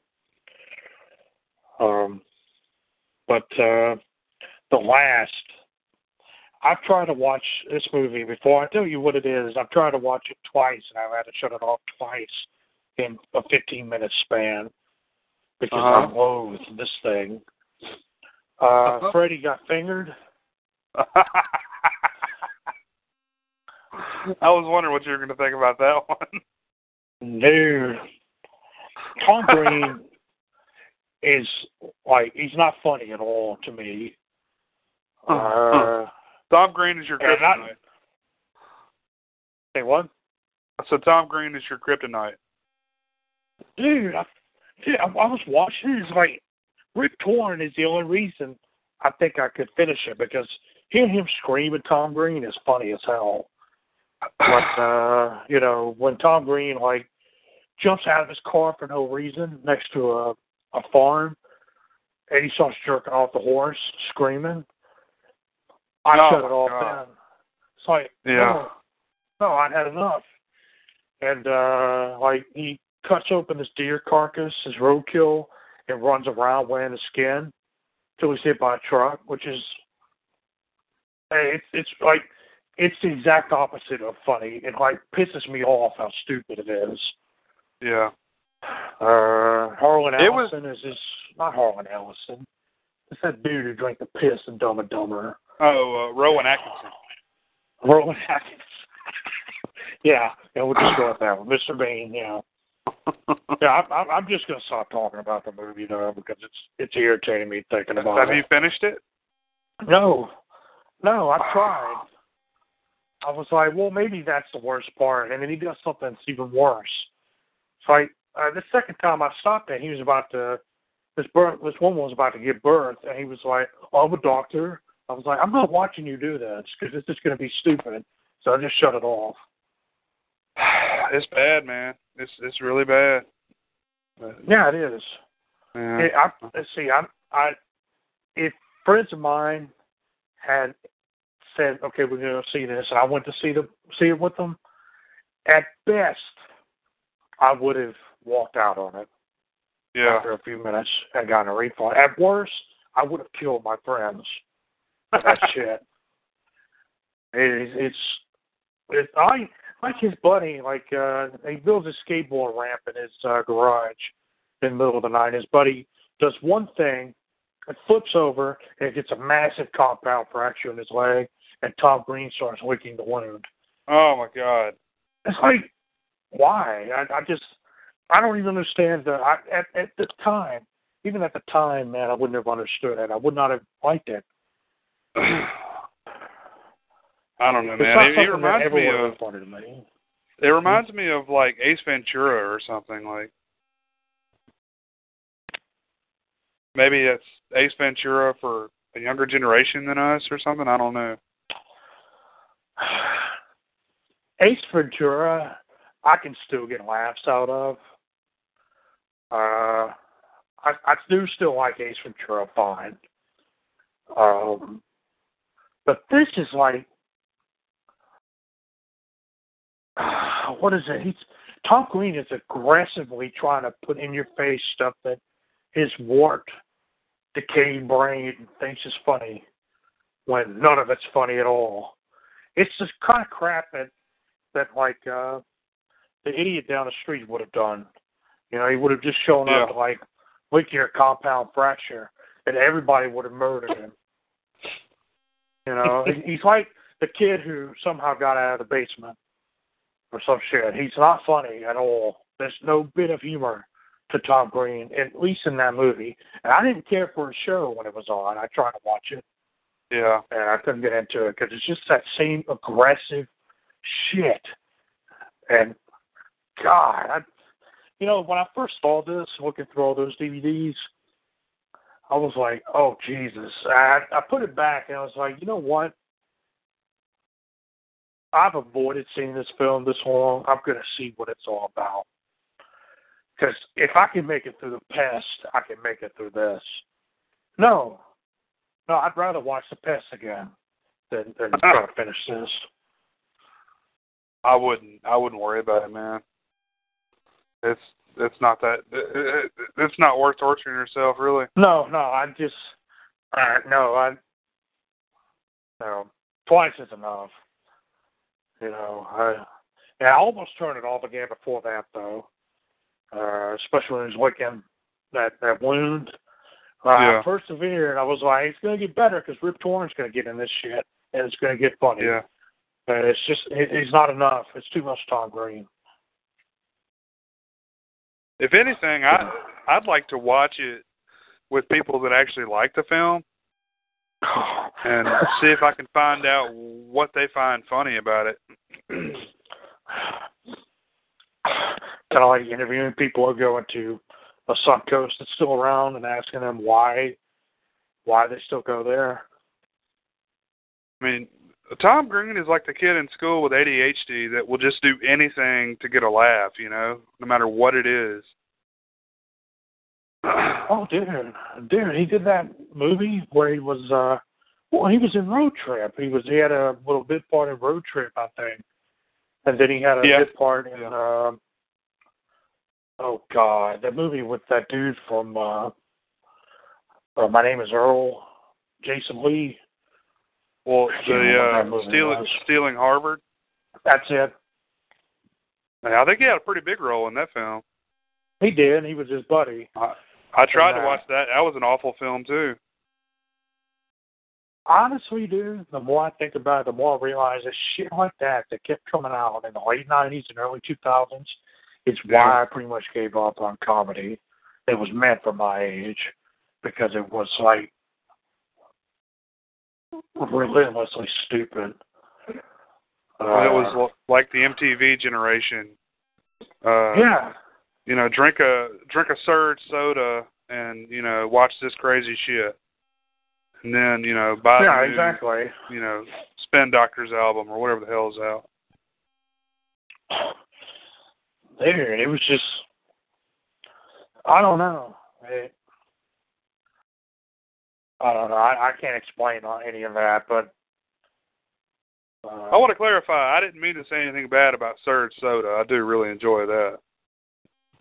Dude, you used to keep the cans you would drink of all that shit, didn't you? Yeah. Well, you know they're making it again. Yeah, they've got it. You can get it off Amazon, right? Yeah. I bought it a couple times off of there. It kind of fluctuates in price, but it's I don't know. It's kind of weird. I've seen some posts where they're trying to bring it, full on, I guess, full production or whatever again. And they've done a few test markets, but no, I like Surge. I made the mistake of mixing it with Everclear like a few too many times, and I got really sick a few times with it actually, and just really turned me off of it for a good 20 years. Yeah, that flavor will always make you sick almost. Oh yeah. I was that way with Crown Royal. That's the first thing I ever got drunk on. Everclear, man, that shit tastes like fucking rubbing alcohol. I mean, there's nothing redeeming to that shit at all. No, I never had it. I mean, I've seen it, but I've never felt the need to get it. It was one of the first things I started buying just because, oh shit, I'm gonna buy the strongest shit they have. Yeah. Just chasing Everclear with hot Surge. Dude, oh man. God damn. No, I got the drunkest I've ever been in my life off of that. Like, I mean, it's, thankfully I don't think I had a driver's license yet, but, man. Yeah, I'll tell you more about that story when we're not recording. Oh, okay, yeah, man, I want to hear it. Man.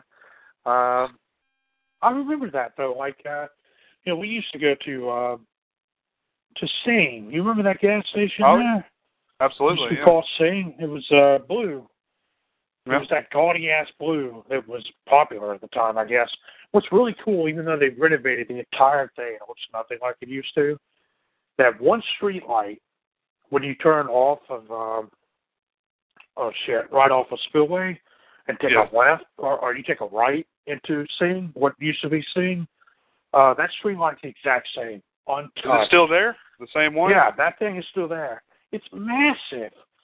I mean, it's like, the damn thing is at least like, it almost seems like it's 4 by 4 feet. The light, which is ridiculous. But that light is the only thing still there for that old gas station. It's untouched.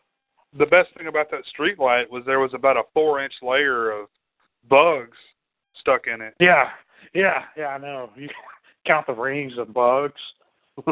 See how old the place is. Yeah, man. That light is 30+ years old, man. I know. Because I remember when they were building that scene there, man. I was really young. I was like, because they had that, and right across from there they had the video where it used to be home video. Yeah. Where it was right there, and before that was a little pool hall. Yeah. It was just that building there. That building was the only thing there, besides the subdivisions, because you had to go across. You had to go across Spillway, over the dam to get to anything at Ridgeland. And then they put the scene there, and then they built Grants Ferry because they had Castlewoods back there, so they started. Oh, do you remember when they built Grants Ferry? Yes. Really? Okay. See, that was before we moved out there. It must not have been long before you moved out there. They had a sunflower there. Yeah. And right next to that was that Super D that was there for so long, and it's gone now, which sucks. Yeah. I don't understand why they moved it and built a new place across the road, and then it stayed there for not even a year, I don't think. And then it went out of business, and now Taco Bell's there. Yep. That's so weird. That's a nice ass Taco Bell, though. It's the bomb shit. I tell you that. Dude, that's a good Taco Bell. I really do like it. I'm glad it's so close to my mom's place. Yeah. Because when the Taco Bell was right there next to that, a part of that gas station, dude, because you had to go around, and like the drive-through line was right next to the dumpster, so you got a good whiff of ass and just rotten shit. And I looked down there once, there was a mouse crawling around there.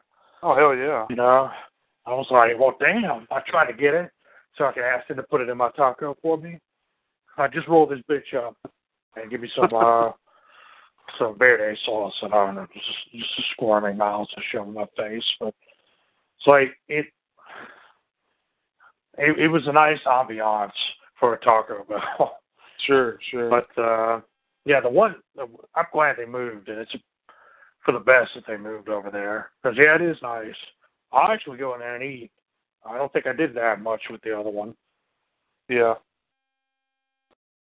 But, you know, that talking about that thing, you know, they tore it completely down.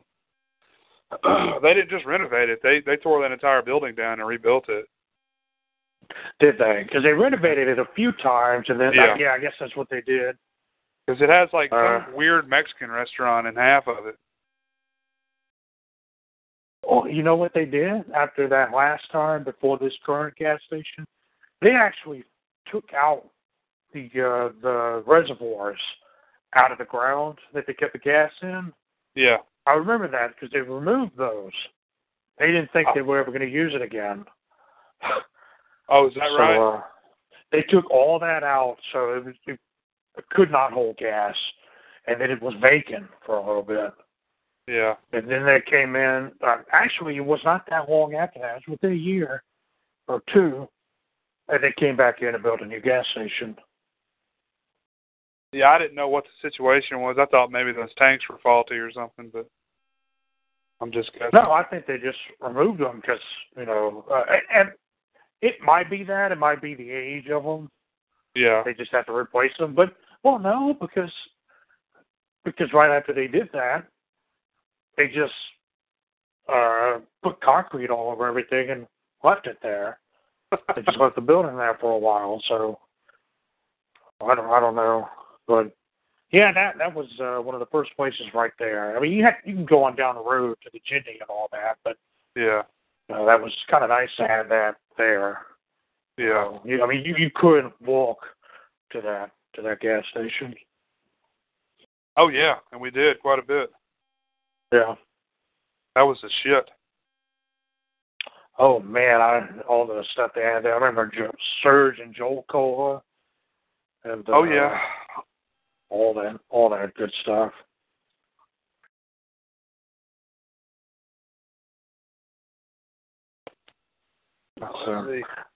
Well, I wanted to mention to you, we actually had a guest here and on the chat. They logged in, and they said my balls itch, and then they logged out. What?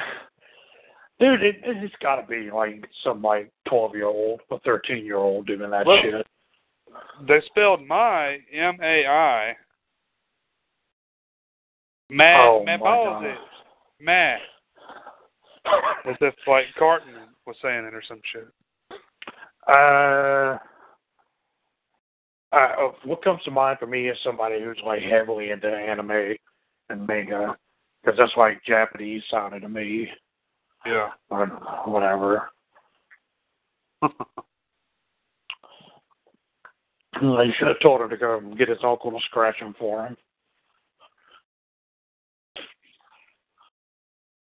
We'll just leave that awkwardly right there. Sure. Just end it right there. Yeah, right there. Now I'm watching Lethal Weapon 2 again. I started it back over. And man, he really has a bad history of women, doesn't he? He can't hold on to a girlfriend. No. Not till he finds one in the third one, and he marries her, I guess, in the fourth one. And then she straight up gets murdered in the face. Yeah. Oh, yeah. I know what you're talking about, yeah. No, I don't know, man. They need to remake that, seriously. They need to remake Lethal Weapon but with Mac and Dennis. Oh God. They need to remake it with Mel Gibson and Danny Glover. Yeah, he's still saying I'm too old for this shit. Like 30 years later. He's got like a walker and an inhaler. A fucking oxygen tank strapped to his back.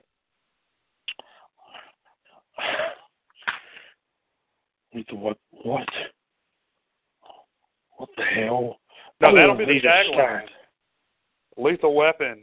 I'm too old for this shit. Yeah.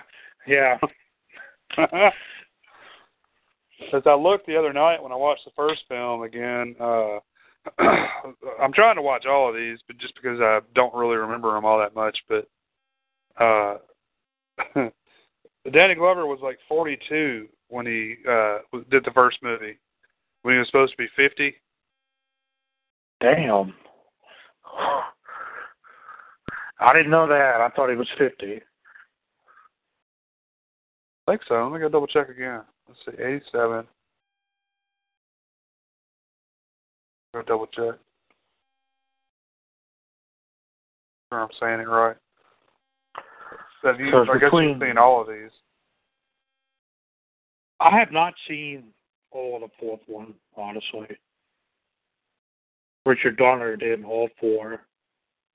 See, okay, I'm going to throw this in there for anybody who's still listening. My mind is blown by this. Richard Donner did all these. He did Goonies and Superman.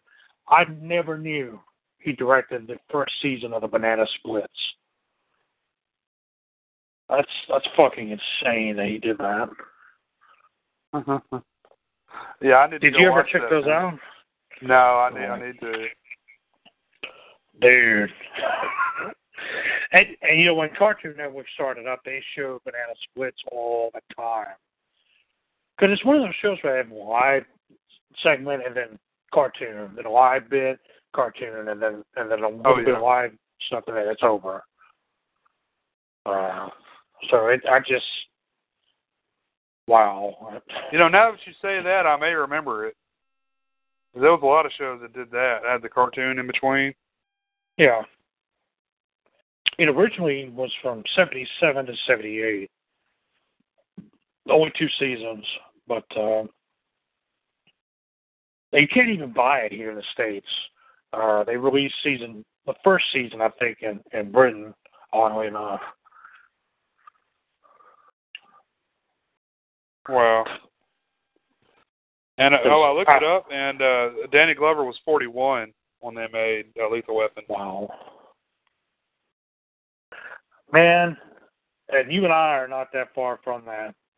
And I'll tell you something that made me feel old yesterday, because I was watching that Saturday Night Live special on Chris Farley. Yeah. Matt Foley was 35 years old. It never dawned on me till yesterday. We're right there. Wow. God damn. So I guess I need to get a van and a river. And I remember my big turning point was, I don't know if you remember the episode of Full House. I don't know if you ever watched Full House. But not since it originally showed. Go ahead. No, I just mean like back when it first came on. Oh yeah, I watched it way too much.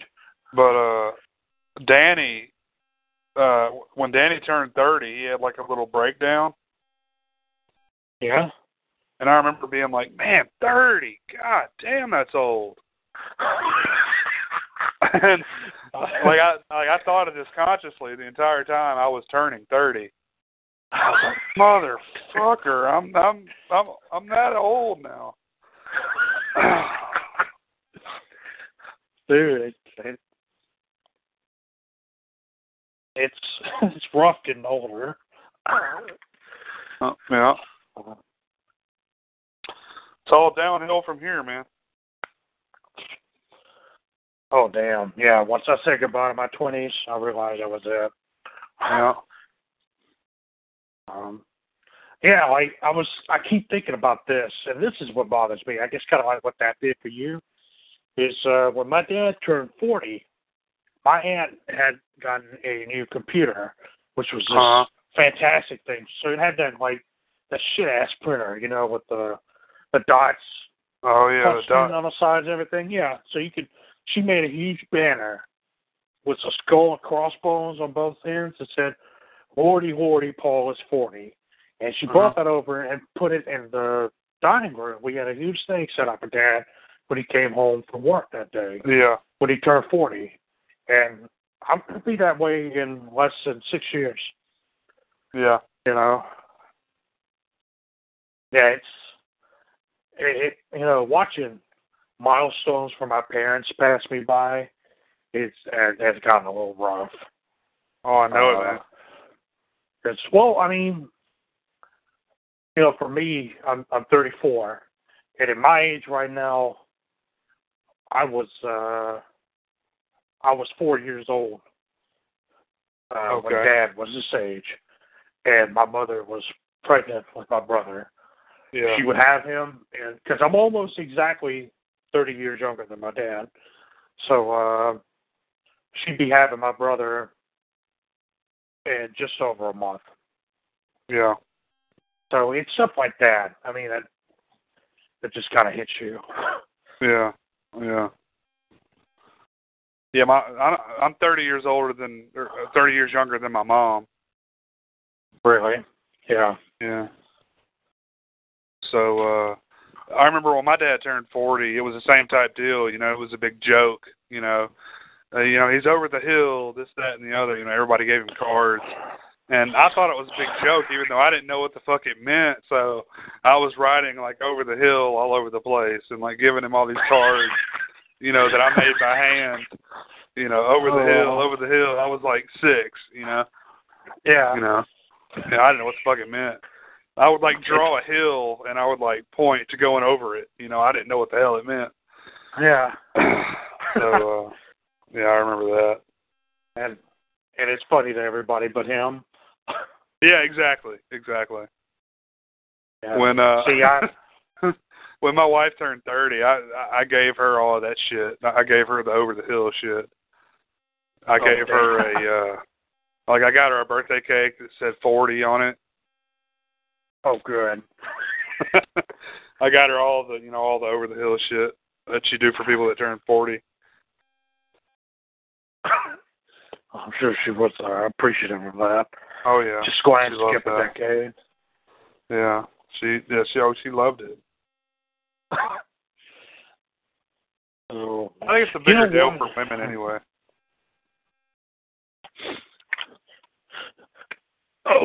Yeah.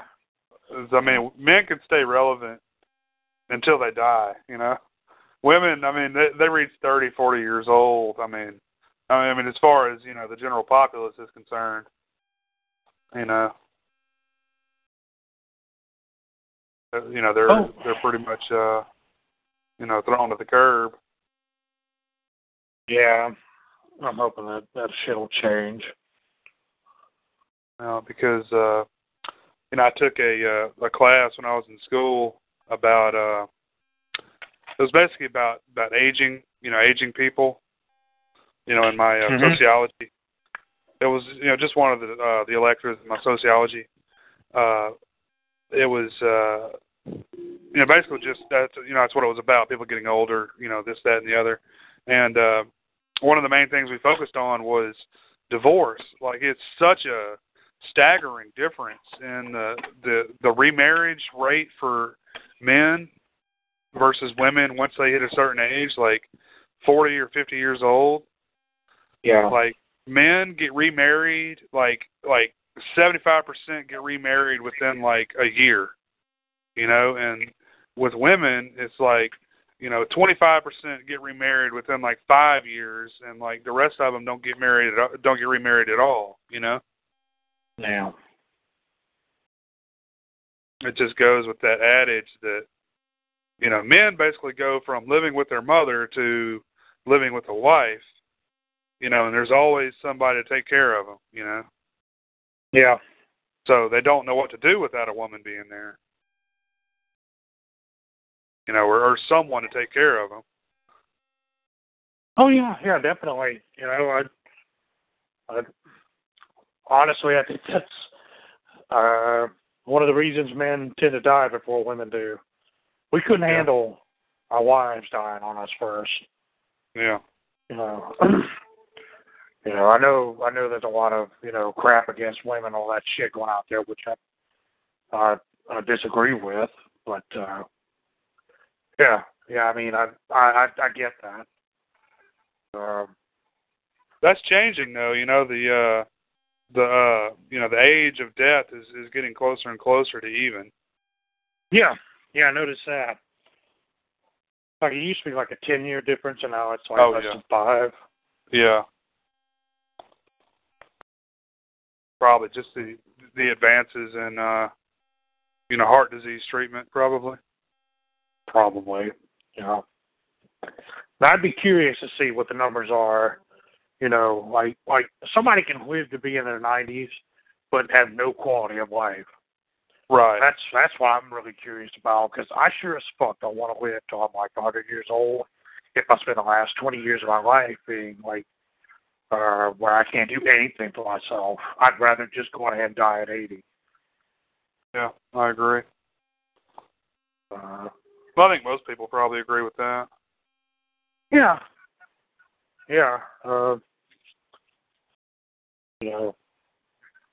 I want pills that will help me actually continue my life rather than just keep my heart beating. Yeah. If you can't do more than that, just let me go. Or give me a fucking butter knife and I'll take care of myself. Yeah. It has to be a butter knife, though. It has to be more agonizing. A paper clip. Oh, dude. Dude, I think I knew more with a paper clip than a butter knife. Yeah, that's true. Ugh, that's awful. But,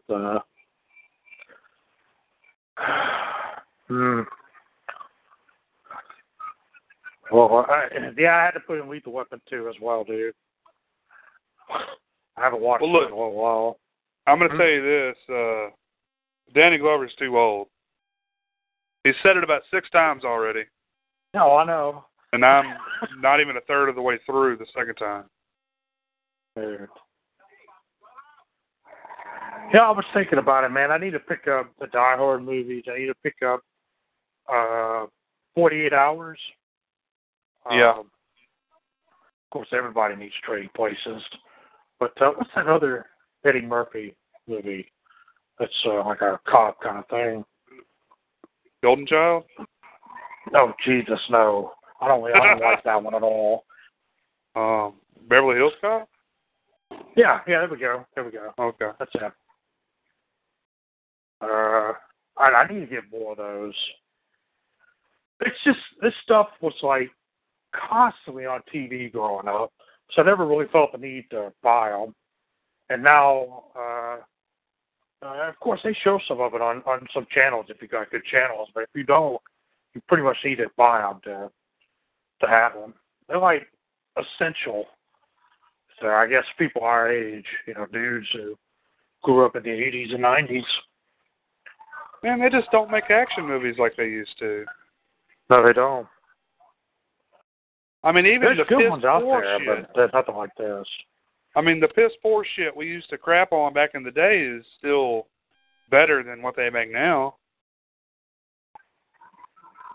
Well, it's like, you look at this, like you look at Lethal Weapon, and then you look at something like, or I guess let's go for a Solitary kind of thing. Like, I want to say Invasion USA, but I don't need to say Invasion USA.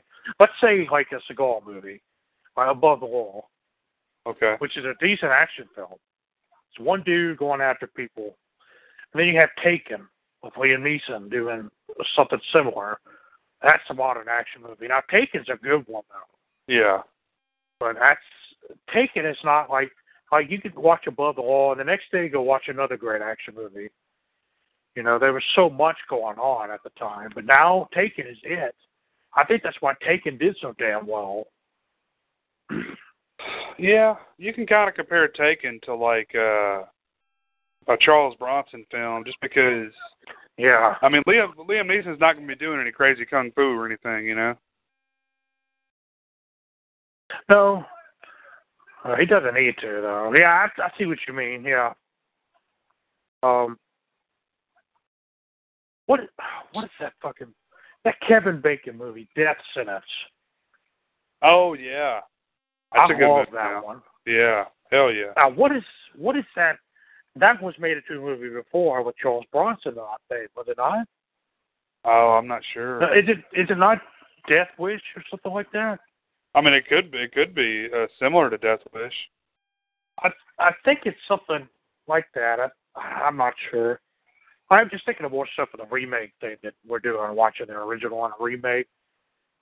Because there's others you could do that are not just horror, which is pretty much what we chose. Horror and sci-fi. Basically just a revenge tale, you know. There's so many of those. Yeah. But Death Wish was his wife got killed, right? In the first one? I'm trying to remember. His wife, I think, was killed, and his daughter was raped by Jeff Goldblum. Yeah. And they spray painted stuff on her ass. Yeah. Which takes that rape scene and makes it into something ridiculous to me. Wait. His daughter got raped in the second one, too. Because I watched that one recently. Yeah. I guess she got raped again. Oh, okay. Hell yeah. I think so. So, yeah, it drives... Either that or it's his wife that gets raped and killed in the first one. I don't know, man. Somebody gets raped and killed. Yeah, I think that may be it. I think it may be his wife was raped and killed. Okay.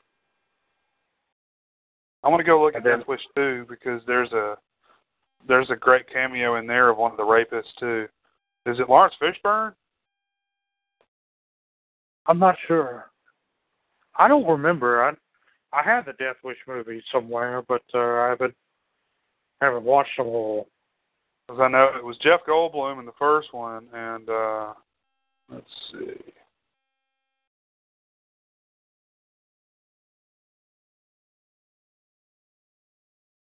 Well,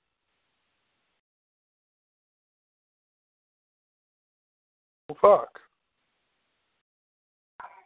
Yep, Lawrence Fishburne.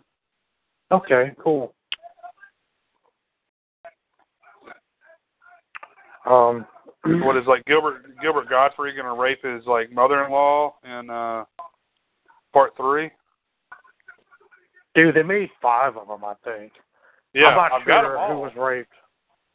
I haven't seen part 3 yet.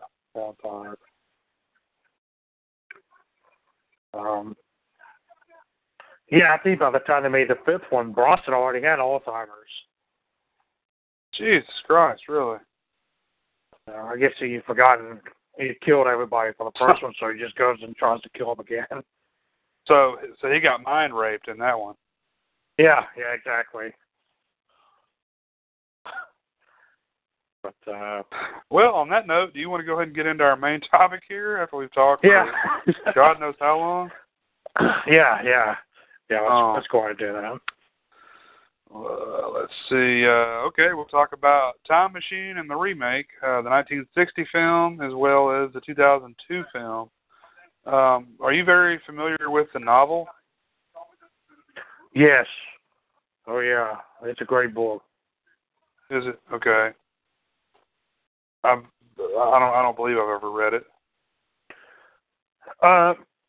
I recommend it. It's the thing about Wells is he never wrote huge books, so you can read Time Machine, and within a day easily. It's a short book, but it's a great book, dude. It really is.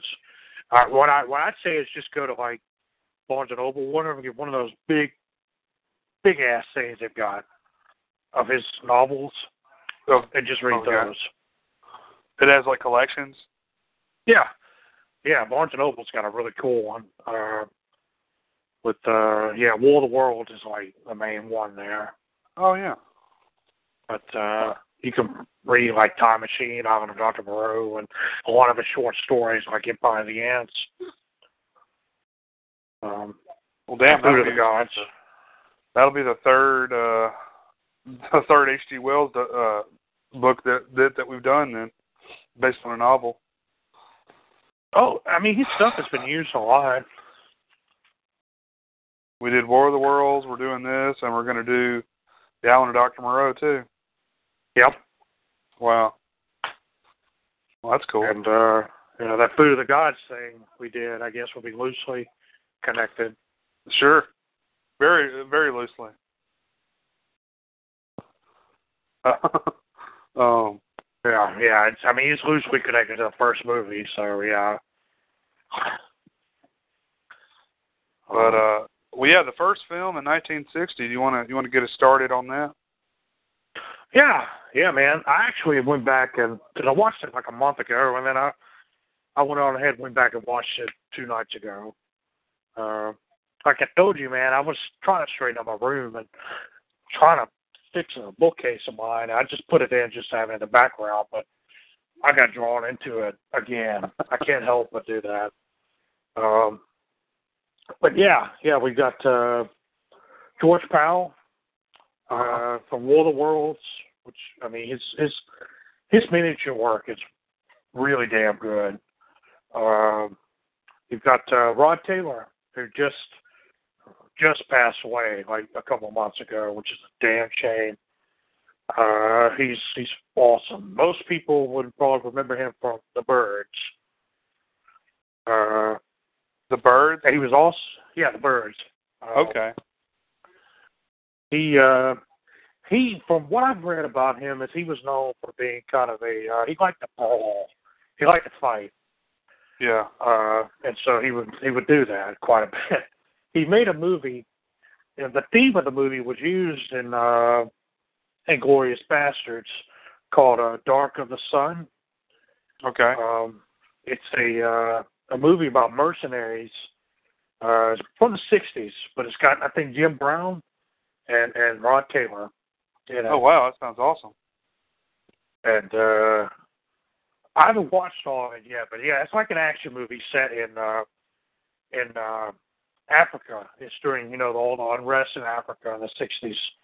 Oh, yeah. But yeah, Rod Taylor is just awesome to watch. He's just a great actor. He's got good charisma, too. He really does. And he makes the movie for me. He really does. This is one of his early roles, isn't it? One of the early roles in his career? I guess so, yeah. It's in the 60s when he really got big. He was, another thing that makes me feel old, he was like 30 or 31 at that time. But there's a great picture. I've got it somewhere of George Powell and Rod Taylor in those director's chairs going over the script, getting ready for a scene. It's just really cool because George Powell was supposed to be really, really nice, to work with and everything. And you've also got a gentleman named Alan Young, who he's still alive. He's 95, I think. He's his friend Philby. His good friend, the one who in the movie, he's a caretaker of his home after he disappears. Yeah, the Irish fellow. Yeah. Okay. Yeah, exactly. Yeah. And you've got, I'm not sure if I'm saying her name correctly, Yvette Mimieux or something like that. She's got a very French name. She's that girl. Right. What's her name? The Eloy girl? Oh, shit. I don't have it in front of me, man. I can't remember it right off. I should know because I just watched it. Well, Weena. Her name is Weena. That's right. Yeah. Man, Weena. First of all, yeah, see, I love the fact that her name is very childish, which fits with the way they are. Right.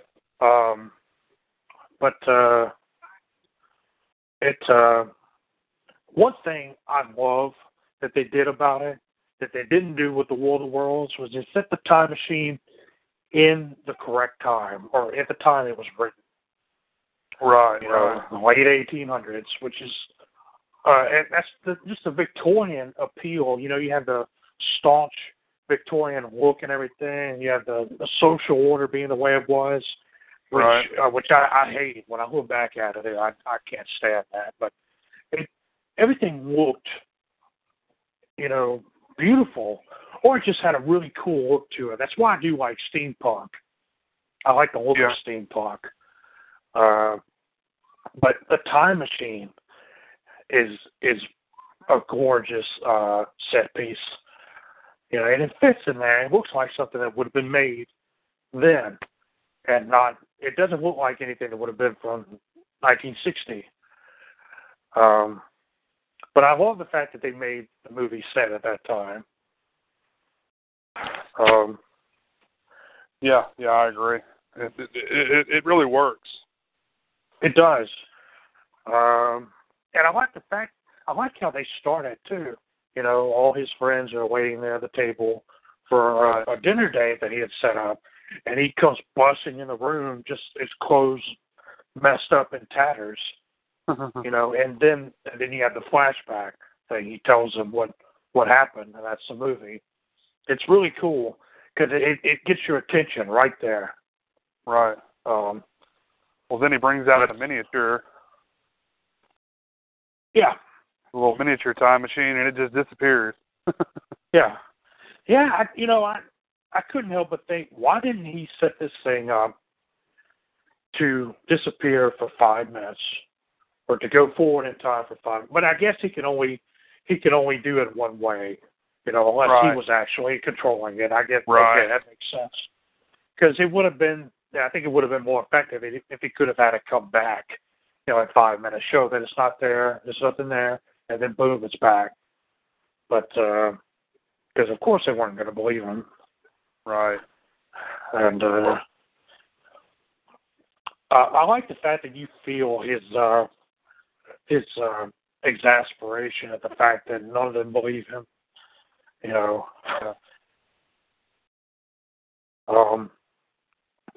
yeah, man, the look and feel of the movie are great, and they work well. They actually spent quite a bit of time just talking, in the late 1800s there, and it's not boring. They don't throw you right into it. They build up to it. So when he actually uses the time machine, it's that much more effective. Well, I guess we can get into when he actually uses it.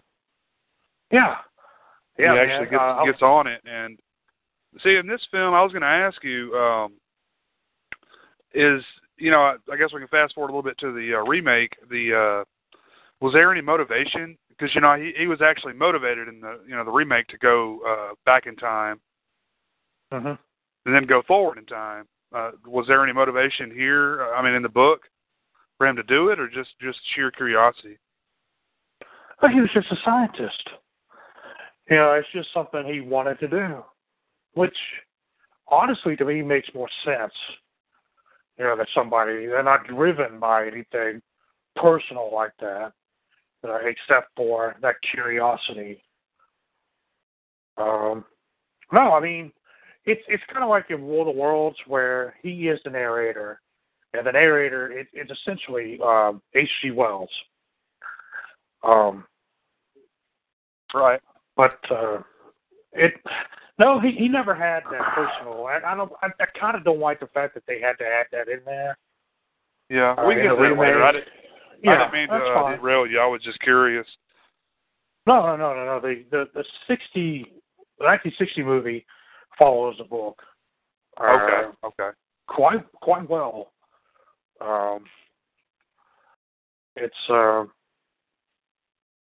But yeah, it's really neat seeing the stop motion and the use of the mannequin and the clothes changing. That was really cool to see them changing as time goes by. Up into the 60s. Which of course that was a huge change in female fashion. Right. Right. You can see 60 years. You can see the skirts getting shorter. Yeah. Yeah, you see his amusement at that. He doesn't look at it with any sort of like, oh my God, this is inappropriate or anything. He just finds it kind of amusing. I do think it's kind of far-fetched that not only would it be the same mannequin, but in the same position, and even that store would still be there, but yeah. Yeah, that is something that came to mind for me too. But it's a cool little way to show time progress. That's kind of, I guess, tongue-in-cheek. In a way that they didn't really have a lot as far as special effects go, to show the passage of time. So, that was very interesting. They have of course, you see the sun and moon racing across the sky. You see the boxes, building up because obviously he's gone. So you see everything just kind of cobwebs grow and all that. The vines grow and just take over his his lab and everything. Mm-hmm. And he stops.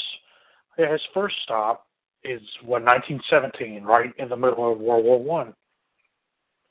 And he meets his friend Philby's son, and finds out that Philby, at that point is gone.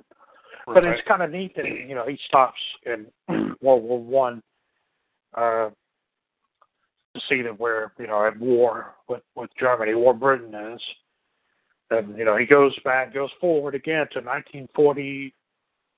Is it 43? I think it is, and still at war with Germany. It finally dawns on him that it's a second war.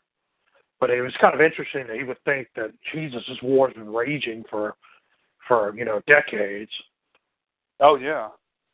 Well, it goes forward, doesn't it? I mean, it goes on past when the movie was filmed, and I think they're still at war.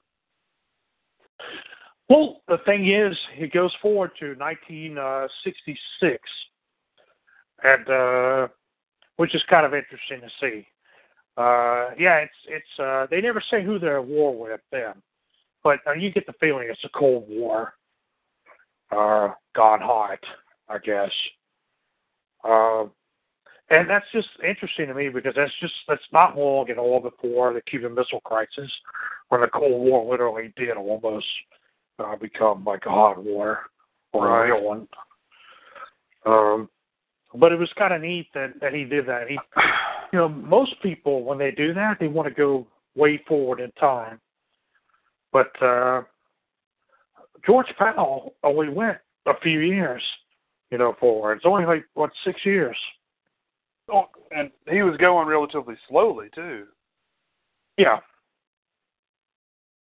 Well, it's almost like he was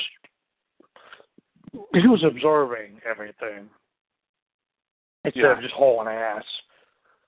And, then after that, he goes forward, because his time machine becomes encased in rock for thousands of years. And that's when he jumps forward to the 800,000s.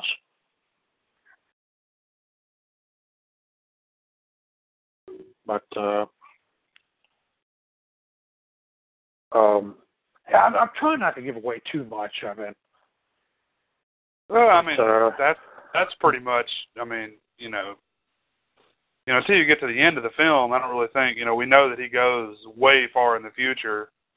Like, Jesus, you said 800,000? Yeah.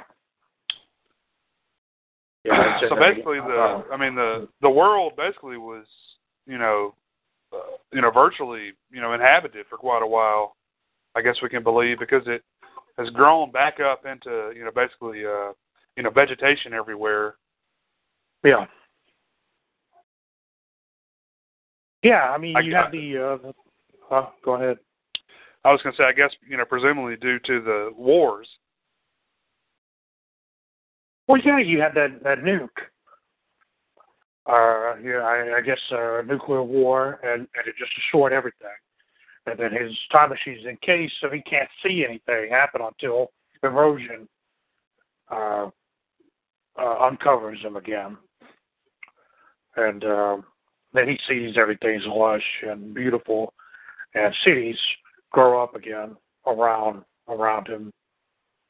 But by the time he decides to stop, everything is, even those cities have fallen out. Because you have, and try to do this without comparing it too much to the sequel. Yeah. Well, not sequel, but the remake. But you know what? I'll say that for the remake, because I like to compare this section to the remake in that. But yeah, anything else you have on the original? Well, I mean, I guess we can get into when he actually gets there, and then he meets the people. And I mean, you learn the big reveal, which I mean, we can, go ahead and spoil it, I guess. I mean, it's not. This movie's fucking, 60 years old now, so. Yeah. I mean, the people he meets are the Eloi. I mean, I guess the biggest suspension of belief to me is the fact that all these people just go willingly into this. Essentially a big cave of death when this, siren goes off. They just walk into this, this big odd tomb, I guess you'd call it. And, they know they're not going to come back. So, I mean, I think that right there is a bit of a stretch for me, but, I can look past that.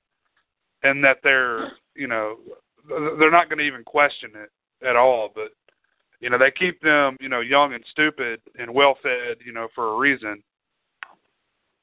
Like cattle. So they don't. Yeah, exactly, like cattle. And that's what they are. That's in the book. The Eloi are actually smaller. Like they literally are children. Like physically, even when they're older, they stay at a small stature. And I think the skin's a different hue as well. Was there at all a romantic involvement there in the book? I don't think, if I remember correctly, it's been a few years since I've read it. I don't think there really was. It may have been hinted at, but it wasn't overt. Even in this movie, Weena her attraction to George is it's very childlike. It really comes across like a young girl who just has a crush, Sure. She's very, very naive to everything. Yeah, and I think the actress, in fact, was she was in her late teens, I believe. She was 17 when she did the movie. Filmed that. Yeah, she was. Okay, 17. Yeah. Yeah. Yvette Mimieux. Yeah. Is that how you pronounce yes, it's hard for me to pronounce it. You know how I am with pronouncing names. Yeah. Usually whatever I go with is the wrong one. So I'm not even gonna fucking try. Well, it's French, I imagine. So we'll just go with whatever. We'll just call her Yvette. She was also in The Black Hole in 1979. Oh yeah. She's done a lot of stuff, man, and I was really impressed with her. With her acting. I think it was great casting. Because she has a really unique to her, or a really unique look to her as well. She does. She's very beautiful, but yeah, she is. It really does work for the film. But I mean, I think we all kind of wanted him to take her, bring her back to his time in the time machine, and everyone live happily ever after.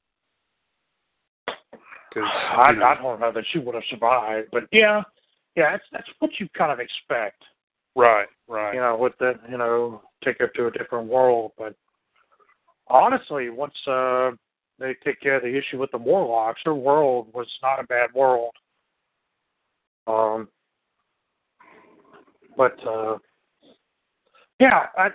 like the fact that they show them as being carefree children. I mean, they don't even, when she's, in that, the stream drowning, they just watch her. Oh, I know. They don't even try to. Yeah, and it's just like how most cattle would be. It's really bizarre. Yeah, it's unnerving almost. The Eloi to me bother me. In that movie, they bother me more than the Morlocks do. Because the Morlocks, I can see their motivation behind what they do. Because they're actually more like the way we are, I guess. But the Eagle just sitting there letting it happen, it's just too much like, National Geographic specials when you see the lions go after, gazelles, and they don't do shit to one that's being hunted. They just, it's every man for himself. Some do. I mean, like some wildebeest, defend their people, and elephants do, and I mean, you see it some sometimes. do. Yeah. Sometimes. That's the thing, though. It's not the rule. And that's unnerving, seeing that. So she was like, they did that in the movie. She was floating by, like dudes like sitting on the rock. She's floating by, and they're just like looking at her. She's clawing at the rock. Yeah, it was really disturbing. Oh. Yeah, exactly. It's that total apathy, like just total apathy that they had. It just showed how complete their, I guess, the change was for the Eloy from us, But I thought that was really effective, and I loved seeing him trying to deal with them. This is this genius just asking basic questions. He's there to learn from them. That's what I love about this story. He goes forward in the past. He could go not in the past, but he could have gone into the past, but he doesn't want to because he wants to learn from people in the future. And he goes to the future, and he's just so disappointed because the books are all crumbling, the ones that were left. Right. It isn't until he does find something futuristic, like those rings that tell the history of people. Yeah. That's because, we did. People did continue to evolve. The societies continued to evolve, and they became more intelligent until something just happened. Another cataclysm. And it's just really cool seeing his frustration with that, with dealing with them. And then when you've had just enough of them, you meet the Morlocks. Yeah. And man, those Morlocks in the 1961 are creepy as hell to me. Yeah, I agree. Those eyes, those glowing eyes are just, it's just fascinating to me. I love the way Wells did it, how humanity split like that. Right. Well, you have one that's very peaceful, but, I mean, they're too peaceful. They're like literally are herd animals. The other one is very much a predator. There's no middle ground. They're like totally two halves of the same species. So the Morlocks are taking care of them, but they're killing them and eating them. Yeah. Which makes you wonder about any other species of animal because you don't see anything. There are none. I mean, you don't even hear birds or anything. Well, it's just humanity. Yeah, that's one thing I wanted to get into was just the simplicity of this movie. It's really, I mean, it's a really simple movie when you get down to it, Yeah. It's just a very, centralized location, and I think it works really well for this movie in particular. Well, that's all you need. Yeah. That's what I love about the lower budgets, because they force you to do that. Do the best with what little you have. Whereas, now you're like, well, we've got millions of dollars. Let's go do this. Let's do that. Let's go all over the fucking world and all that shit. There's no need for that. Right. There literally is absolutely no need for that, especially with the time machine, because you think about it, the time machine, he never leaves that one area. He stays within, I think he stays within just a few hundred yards of where his lab was, Yeah. And it is neat. And you're right. It's kind of like with how War of the Worlds was kind of simple too. Even though it spans more space, I guess. But that's all they needed. And you're right, it works really well.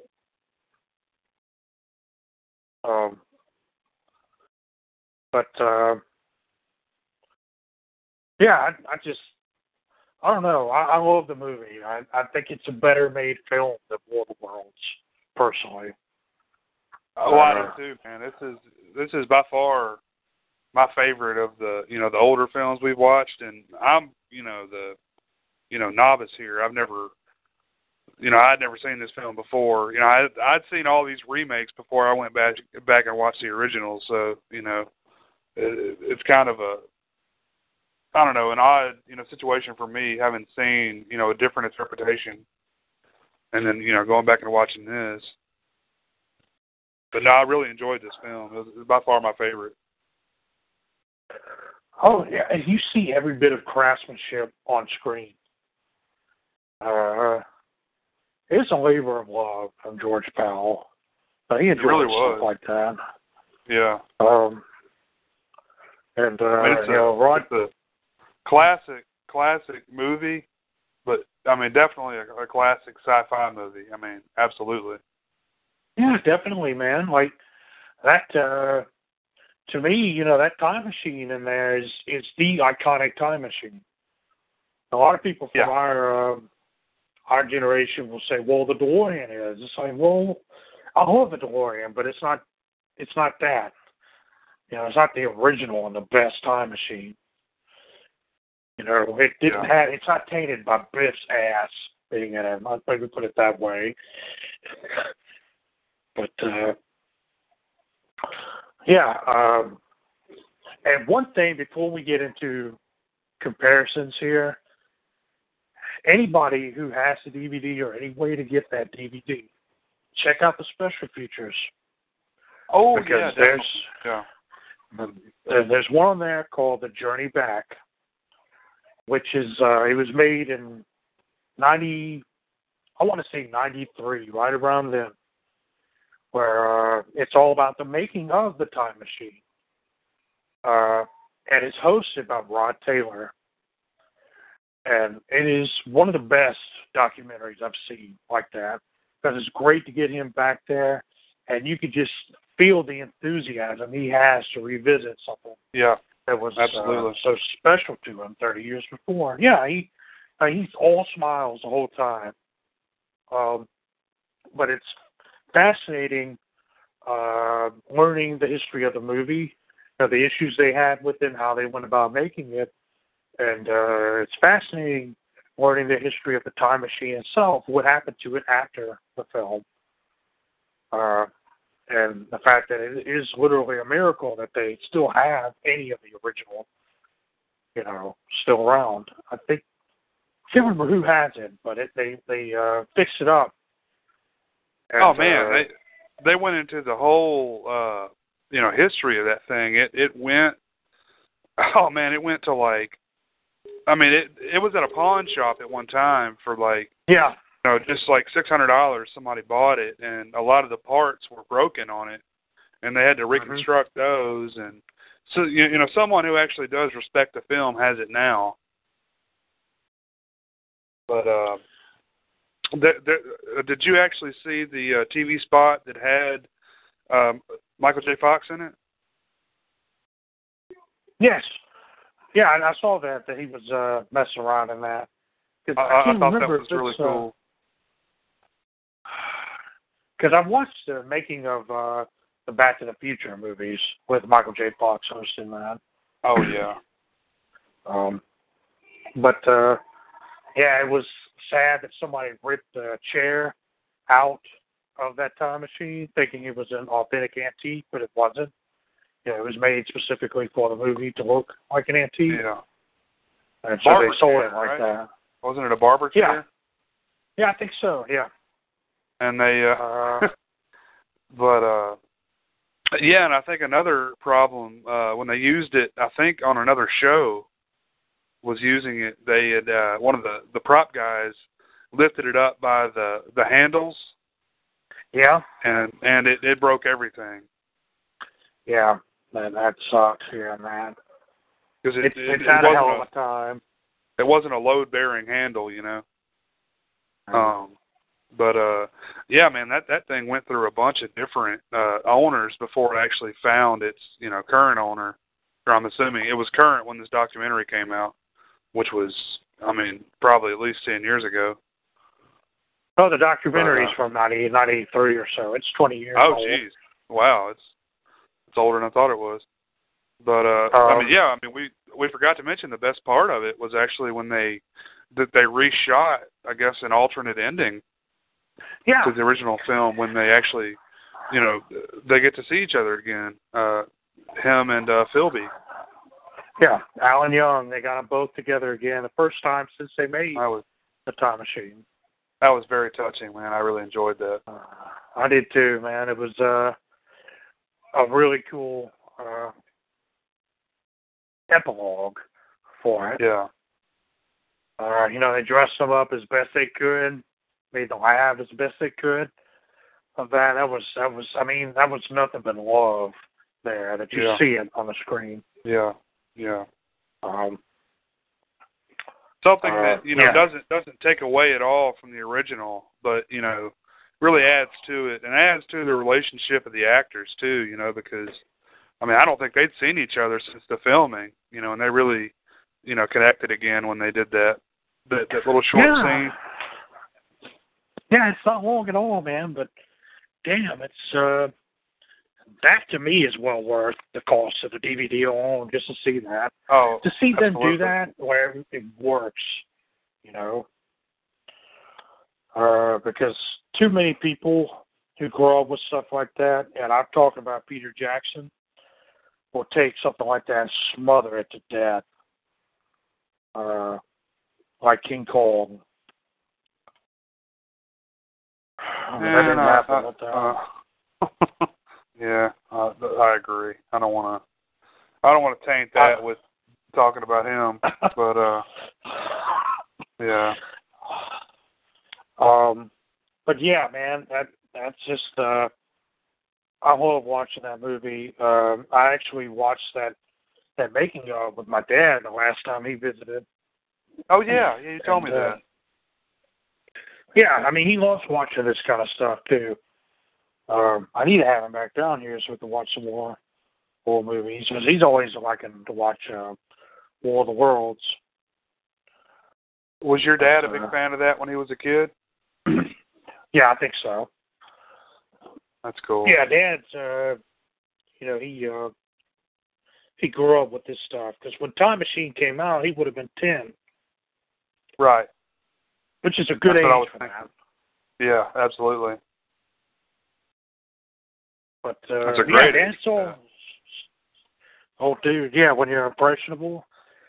Yeah. He remembers seeing the original Godzilla in theaters when it came out in the States. His brother took him to see it.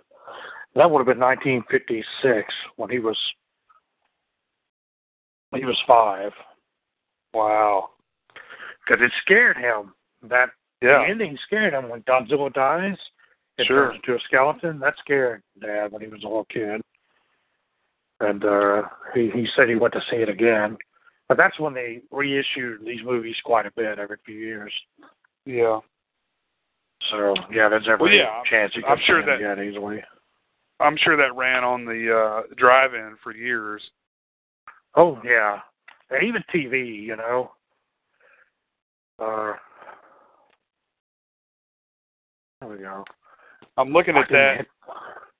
Sorry, I was going to say The Time Machine: A Journey Back is actually you can rent that on Amazon for $2. Check that out. It's got to be on YouTube. You're probably right. Well, I mean, it's a pretty restricted viewing on that property because I look for it myself, but I'm sure it's available somewhere else. But because I'm not sure who owns the rights to it, but it seems like everything we've done has been pretty sealed up tight. What? Warner Yeah. Brothers. It's Warner Brothers, man. Okay. Paramount did War of the Worlds. Okay, so Warner Brothers would have been this one. I actually just put in the Journey Back again, just to have it for you in here. Damn it. There's definitely clips of it on YouTube. I'm not seeing the full deal on there, but like I said, I'm sure it's available somewhere to watch. But yeah, man, that was a great flick. I'm glad you suggested it to do that. But I guess I can go ahead and get into the remake here, and get your thoughts on that. And I'll let you go, and then I'll give my thoughts after you finish. Okay. Well, I went to see the remake in theaters because I was a big H.G. Wells fan, so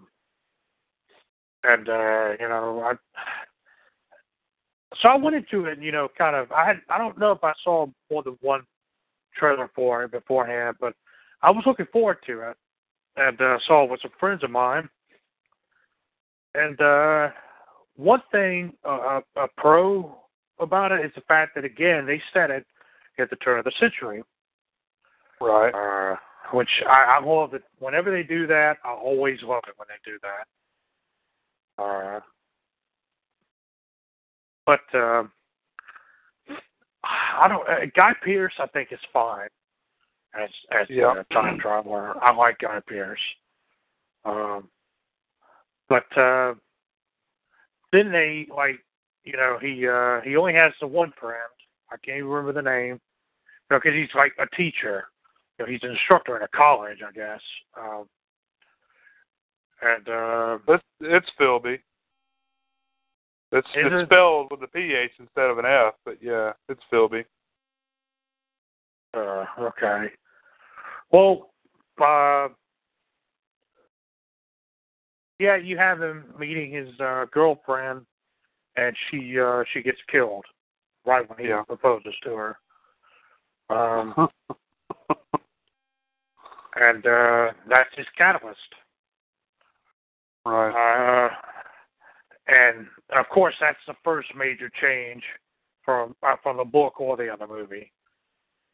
He builds a time machine, which I have to say, I think the time machine in that one is beautiful too, because again, it's made to resemble an old Victorian thing. It's got the chair looks about the same. It's just been tinkered with a little bit, and I love that time machine. I think it's really cool. Well, that was actually the biggest and most expensive prop ever built at that time. Really?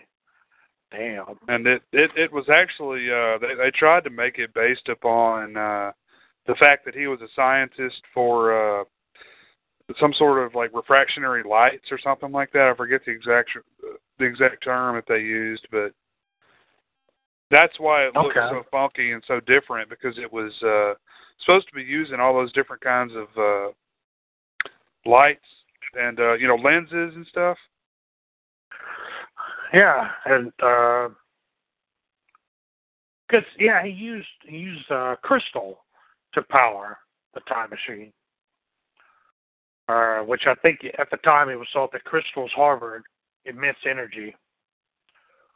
Sorry, I didn't mean to derail you. I was just trying to. No, man. That was totally something fine.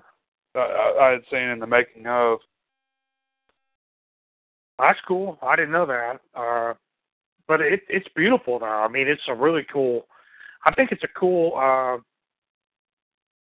reimagining of the original time machine. I agree. But he goes forward, and it's different in this one because he goes forward. God, how far does he go? He goes forward quite a ways. He doesn't mess with the world wars. He bypasses those entirely. And he goes into like the 37. Oh, God, it's 2037? Okay. So he does that, and, they're colonizing the moon. Like, the moon has been colonized at this point. And they're about to set off charges deep within the moon, which sounds like a fantastic idea.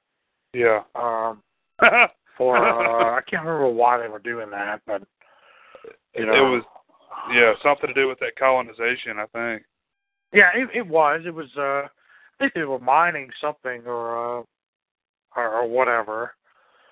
But he did that, and he moves, he moves forward again. I can't remember how far he moves forward. But at this point, the moon has actually fractured because of those detonations, and it's fucking with the Earth. So humanity is like, under martial law and all this crap because the Earth is going through turmoil. Right. And that's when he almost gets arrested. And then he goes forward into the 800s or 800,000s, I think. Well, he gets knocked out, and I think he accidentally hits the lever. That's right. He flops around like a fish, and he hits the lever. And it just jumps ahead really quickly. Yeah, he goes forward and let's see, 800,000 something, man. It's like way far in the future. Yeah, it's about the same time that the other one did that. The 807 or 802-701 AD, July 16th. Okay. I'm going to interject this here because I'm just seeing this, watching this journey back. A gentleman named Hua Cheng. He was a Chinese American. Yeah. He worked on this time machine, so he helped build this for George Powell. Yeah. Hua Cheng also worked. I think he created the tricorders for Star Trek. Really? He did a lot of work on the Star Trek series, the original series. Wow. Did a lot of that. He also did all the stop motion for the Land of the Lost TV show, 1974. I think he actually. I think he actually built the miniature for the time machine. Okay. Yeah, that makes sense. He did a lot of stuff like that. That's awesome, man. That man, he's passed away now. Oh, wow. But he is incredibly influential for science fiction fans. He used the dinosaurs for Land of the Lost for some educational films, dinosaur films you can actually find on YouTube, called The Age of Reptiles. It's only about 7 minutes long, but I love it. It's from the early 70s. I think he did it right before he did Land of the Lost, because the same T-Rex that was grumpy in Land of the Lost was using that, as well as some other dinosaurs. But the dude did a lot of stuff. Anybody listening to this, look up Hua Cheng, Wachchang. Just marvel at the stuff he did. I had to throw that in there, man, because I really like the guy. Sure. Okay, getting back into the sequel, the remake. So he goes forward into the 800,000s, where he's knocked out, and but he meets the Eloi, who are completely different. Yeah. In the remake, they're just like tribes people. They're very intelligent. They live on the side of cliffs for whatever reason. I guess to stay away from the Morlocks. Yeah, they got into that at one time. I don't exactly remember why. That must be it, though. Yeah, and in this one, the Morlocks actively go after them and catch them. They have the fucking darts that are coated with doo-doo for whatever reason. I mean, it doesn't. I guess so they can smell them. I mean, literally, it looks like shit sprayed all over them. around the dark. Oh yeah, that's Dookie for sure. Yeah. But it's just a change that I couldn't get behind, really, because it takes away from the whole point of the way they were in the novel. I mean, he was driving home that point that humanity splitting off so totally.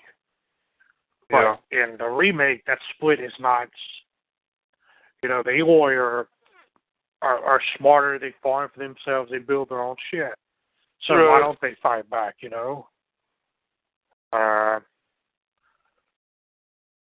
But the Morlocks themselves, man, it's like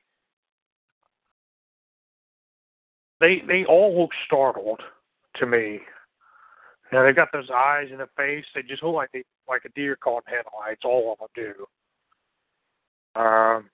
And then the leaping and all that, they leaping around like the gorillas in Congo. Yeah.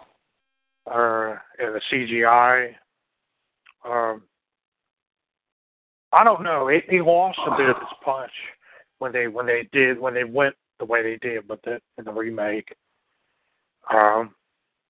And then you had, like, even within the Morlocks, you have Jeremy Irons, which is like the Morlock King or whatever the fuck he is, which that pissed me off when I saw it originally. He's like, yeah, we breed within ourselves. We have some of us that have the mental capacity, and the others are basically the hunters. Yeah. And then, Jeremy Irons has that, like, telepathic shit. Yeah. And he even, like, summons Guy Pearce's neck to his hand at one point. I don't know. And of course, he ends up having to sacrifice his time machine to save everybody in that one. He's like literally stuck in the future rather than choosing to really. I guess he does choose to stay, but he doesn't have any freedom to go anywhere. Yeah. Well, he's fallen in love with. Let's see, what's her name here?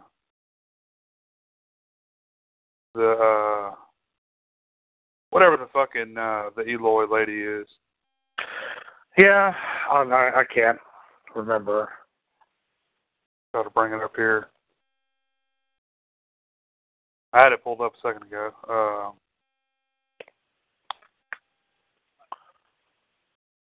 That just,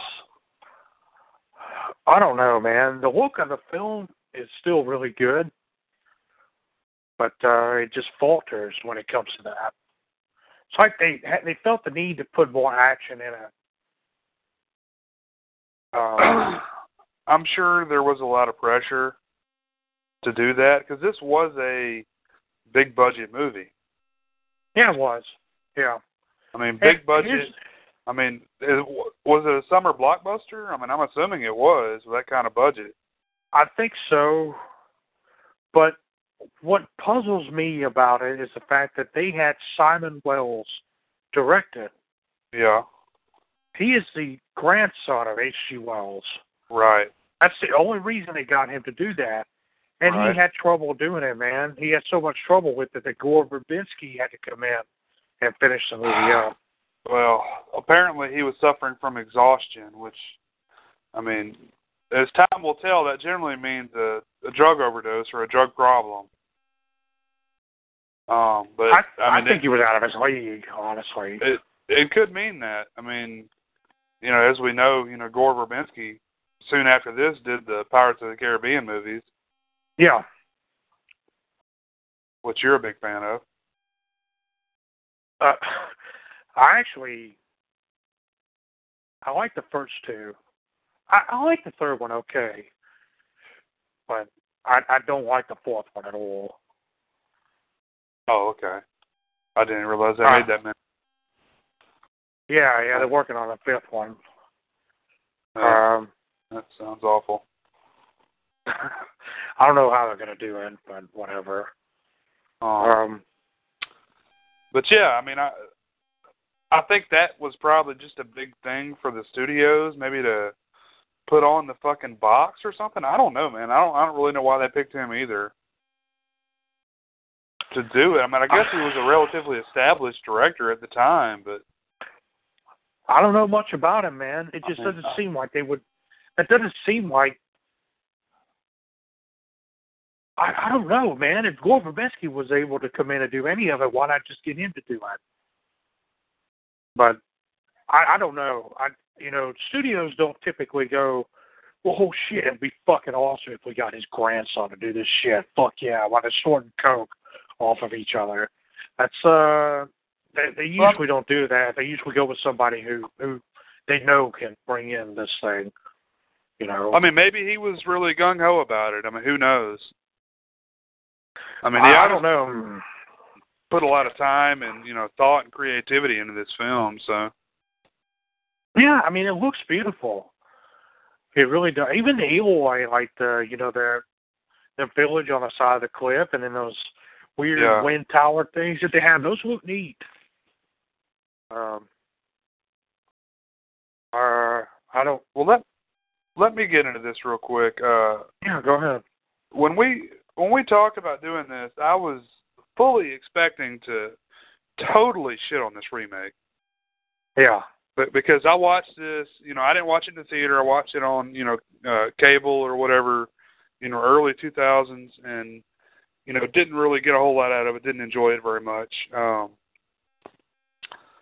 Watching it now, I mean, the differences between the original movie do, taint it for me quite a bit. Especially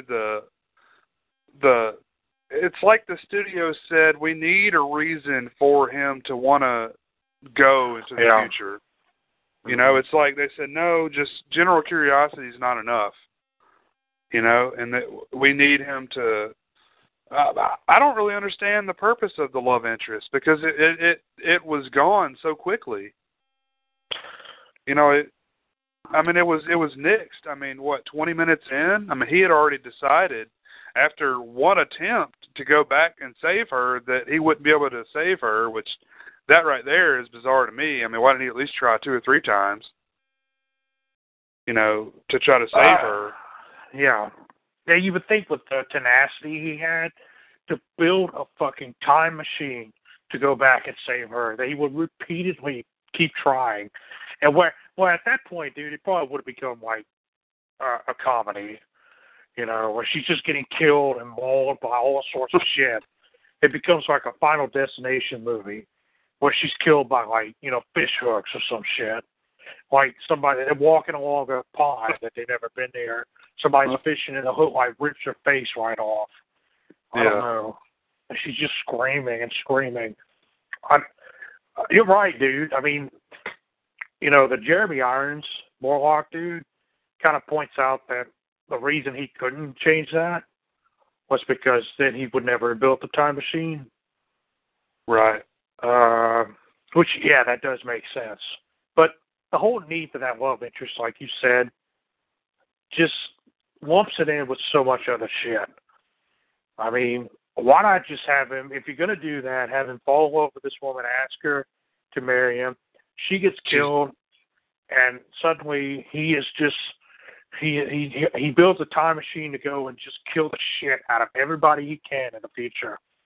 Like Charles Bronson gone mad, Well, I mean, I think seriously, what would work even better is if she had said, no, I don't want to marry you.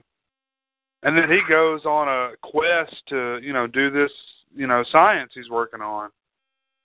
Or something like that. I don't know. It just, that doesn't make sense to me. I think that was probably something that the studio demanded.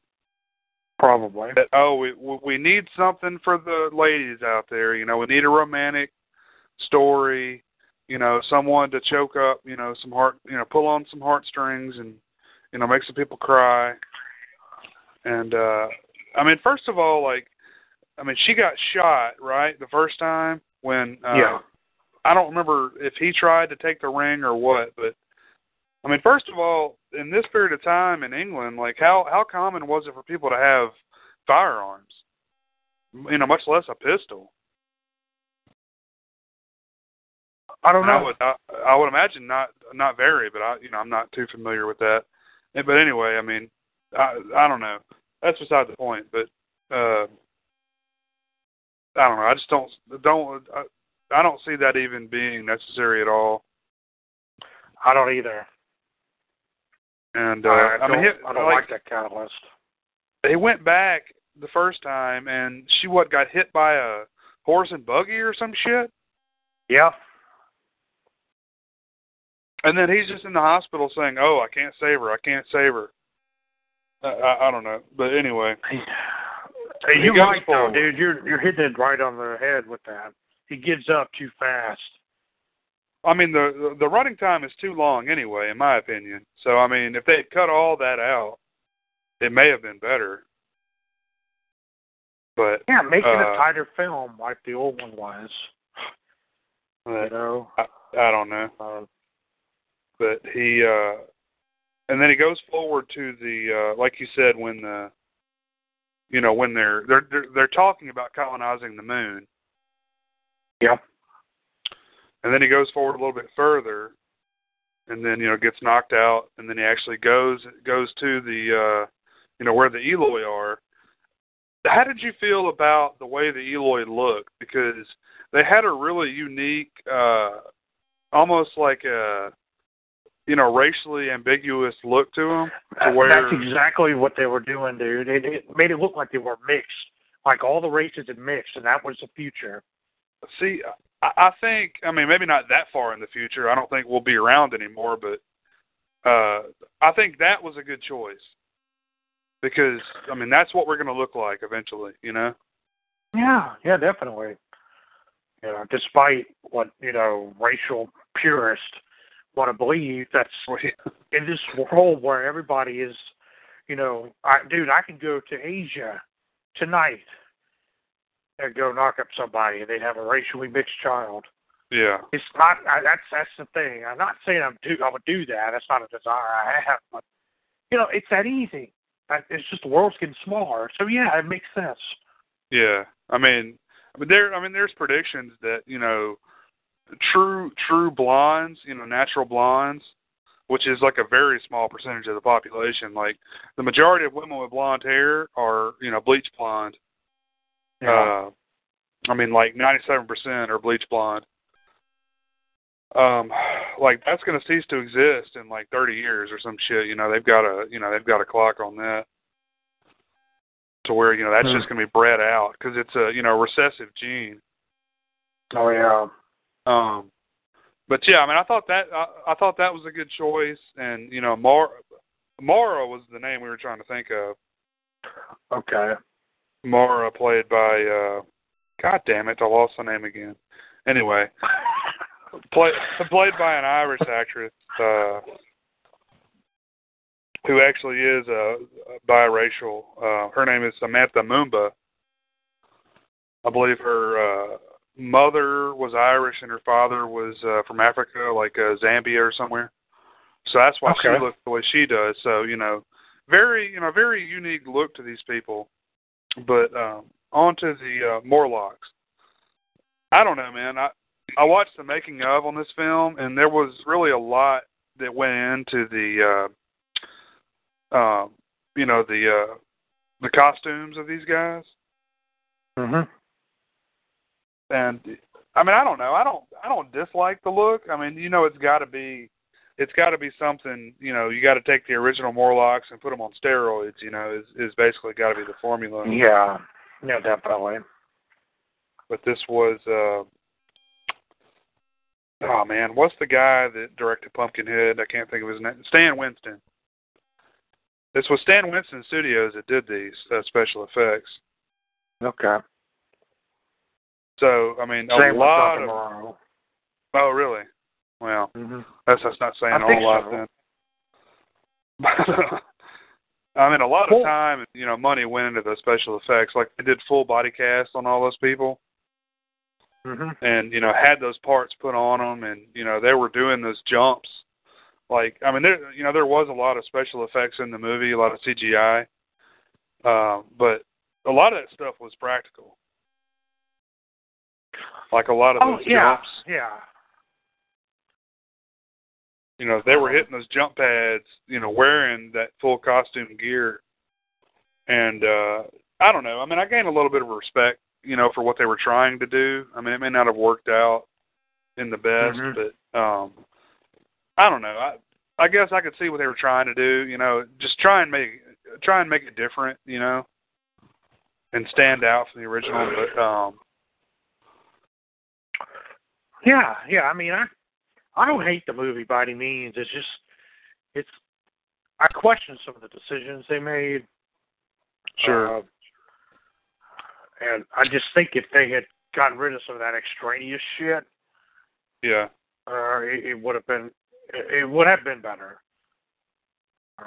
This is not a topic that needs a lot of shit added to it. It needs to just be basic. Okay, dude makes time machine, goes forward in time. Bam. Right. Yeah, but you can't do that anymore, man. I mean,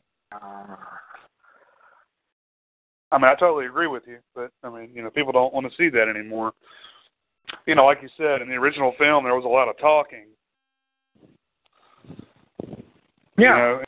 This generation of people, like basically our generation, because we were probably in the demographic when this came out, Yeah. Of the, theater-going audience.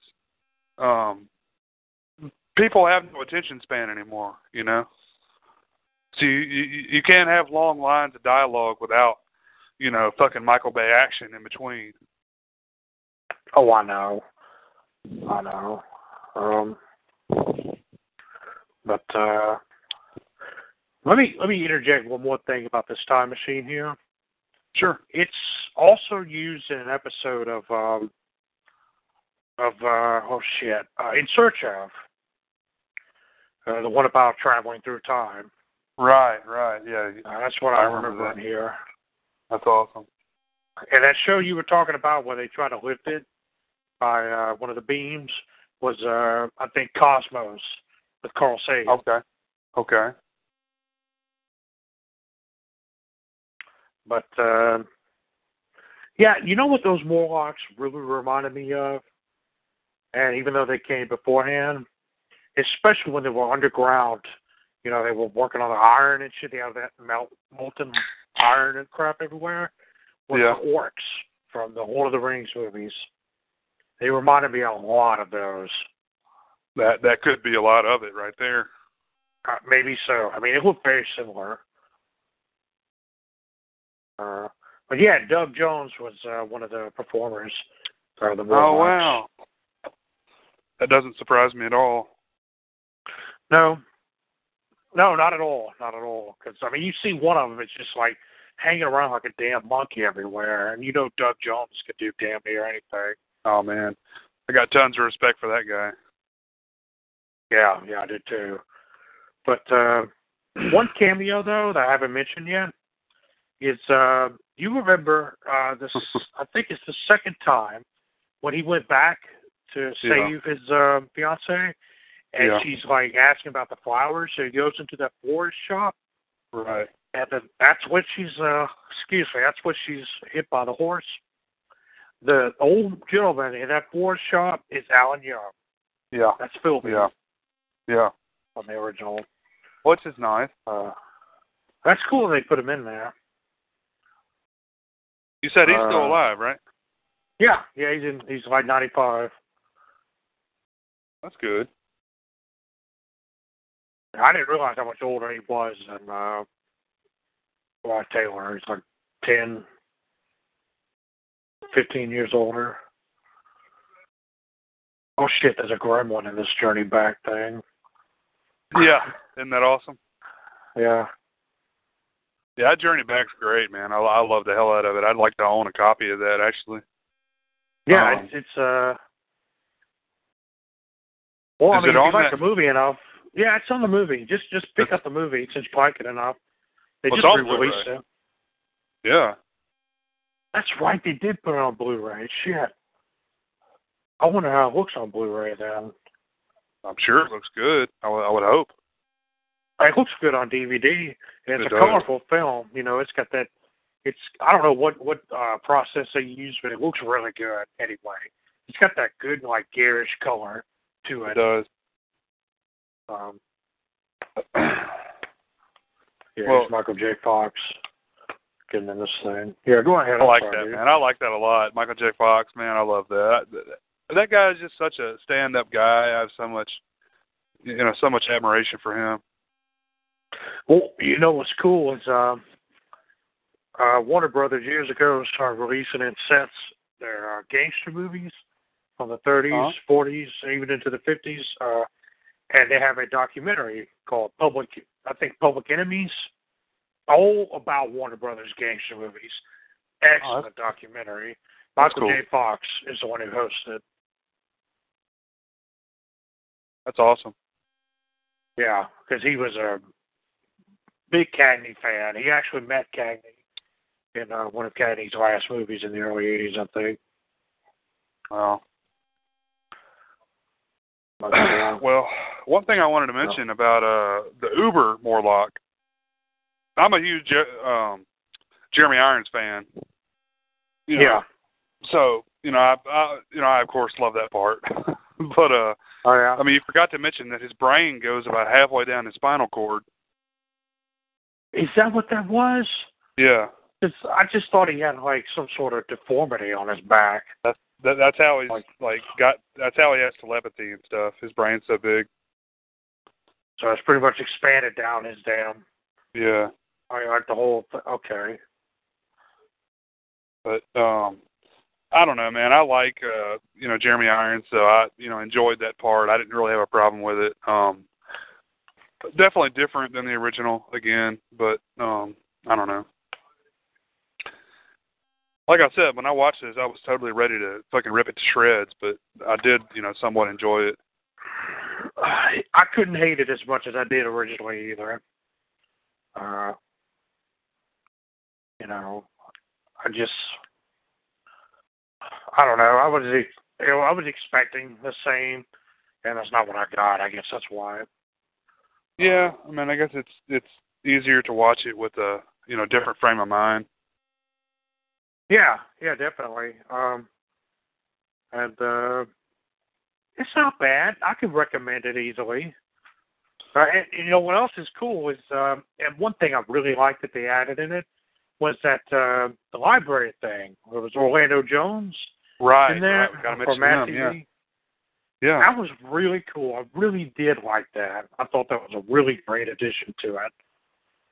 I saw in the special features that they were actually intending on him to be like some sort of an android. Oh yeah. But this was right around the time when Spielberg was doing AI.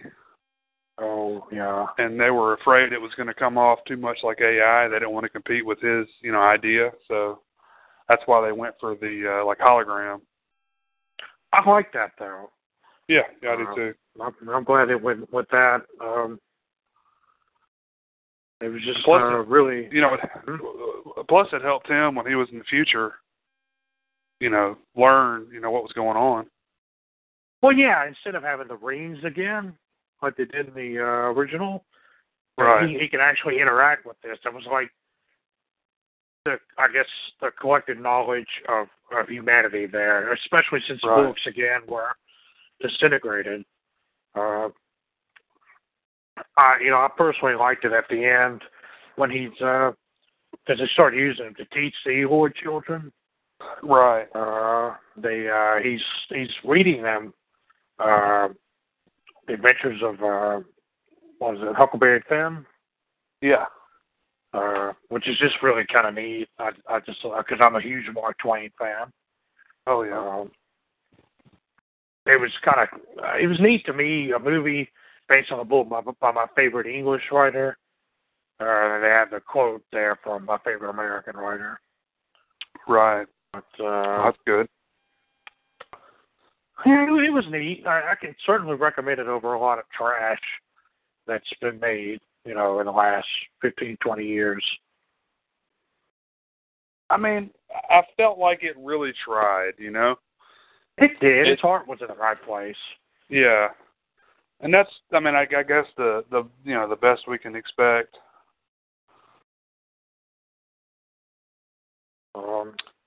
What would your guess will be the gross on this one?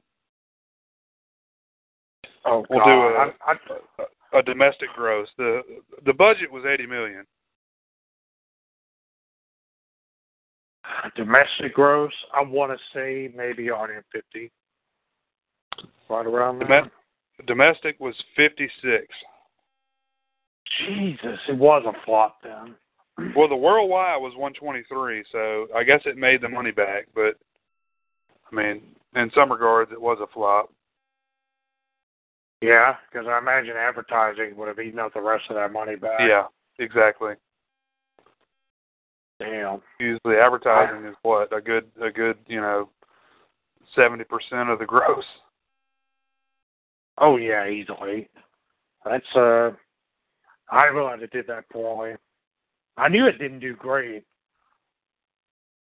But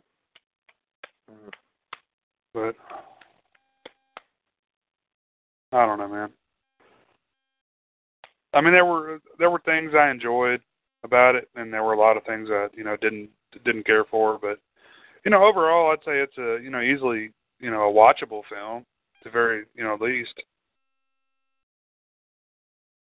Yeah. Like I said, I urge people to check out the 1960 version. Yeah, because absolutely. it is like it's one of the iconic sci-fi films out there. And of course, Rod Taylor is just fantastic as George, as the Traveler. For sure. And the thing I love about him is he could easily have gone over into too much of the action aspect because he looks like an action star, but he doesn't act like it. He doesn't act like it until he has to with the Morlocks. But other than that, he's very cultured. He acts like somebody who's very curious. So I think he did fantastic with it. I really do. And Guy Pearce looks more like, like the academic type, I guess. He's got that wiry skeletal look to him. Yeah. And Guy Pearce did most of his own stunts too, which that's pretty cool. That is cool. That wasn't long after he had done Ravenous. Oh yeah, I forgot he was in that. Yeah, Ravenous was 99. But yeah, I picked up a movie of his, a more recent one, Lockout. I'm gonna check out. I've heard a lot about that one. Yeah, I'm hoping it's pretty good. See, that's what I've heard too. So I'll check it out.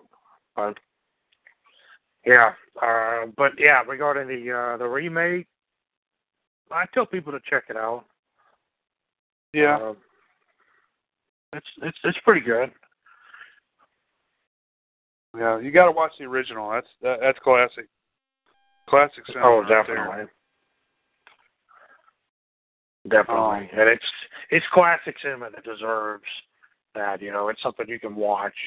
Not just something people are like, well, this is where it all started. It's like, well, yeah, but it's actually really damn good too. It's not like Gone with the Wind, It's actually entertaining. Yeah. It's also not long as shit. Yeah. Yeah, if you're going to watch a movie from 1939 besides Wizard of Oz, check out Of Mice and Men. That's a damn good movie. 39? I don't know if I've seen like 4 or 5 different versions of that film. I'm not sure which one. I may have seen that one. It's the one with it's Lon Chaney Jr. and Burgess Meredith. Okay. I think I have seen that one. Really freaking good. I guess we can go ahead and cut this one off now if you want to, man. Yeah, man. I think that was a pretty good one that we did there. Yeah, I'm sure. good to go. All right, guys.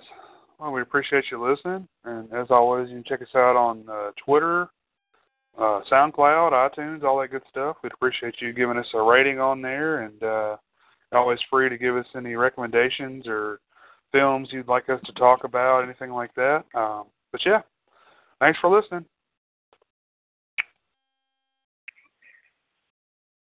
I'm having trouble connecting to the website here. Let me cut this fucking thing off. Leave the whole thing on there. Just start cussing, dude. Start screaming and cussing. Pissed off. It's not working. The fucking page is not loading. See if it's my internet or what. Is your internet better now since you got it switched? Oh, so much better. Cool. Who'd you get it with? This is with Comcast now. Oh, well, they're pretty good. Okay. It was the fastest available in my area, so. Yeah.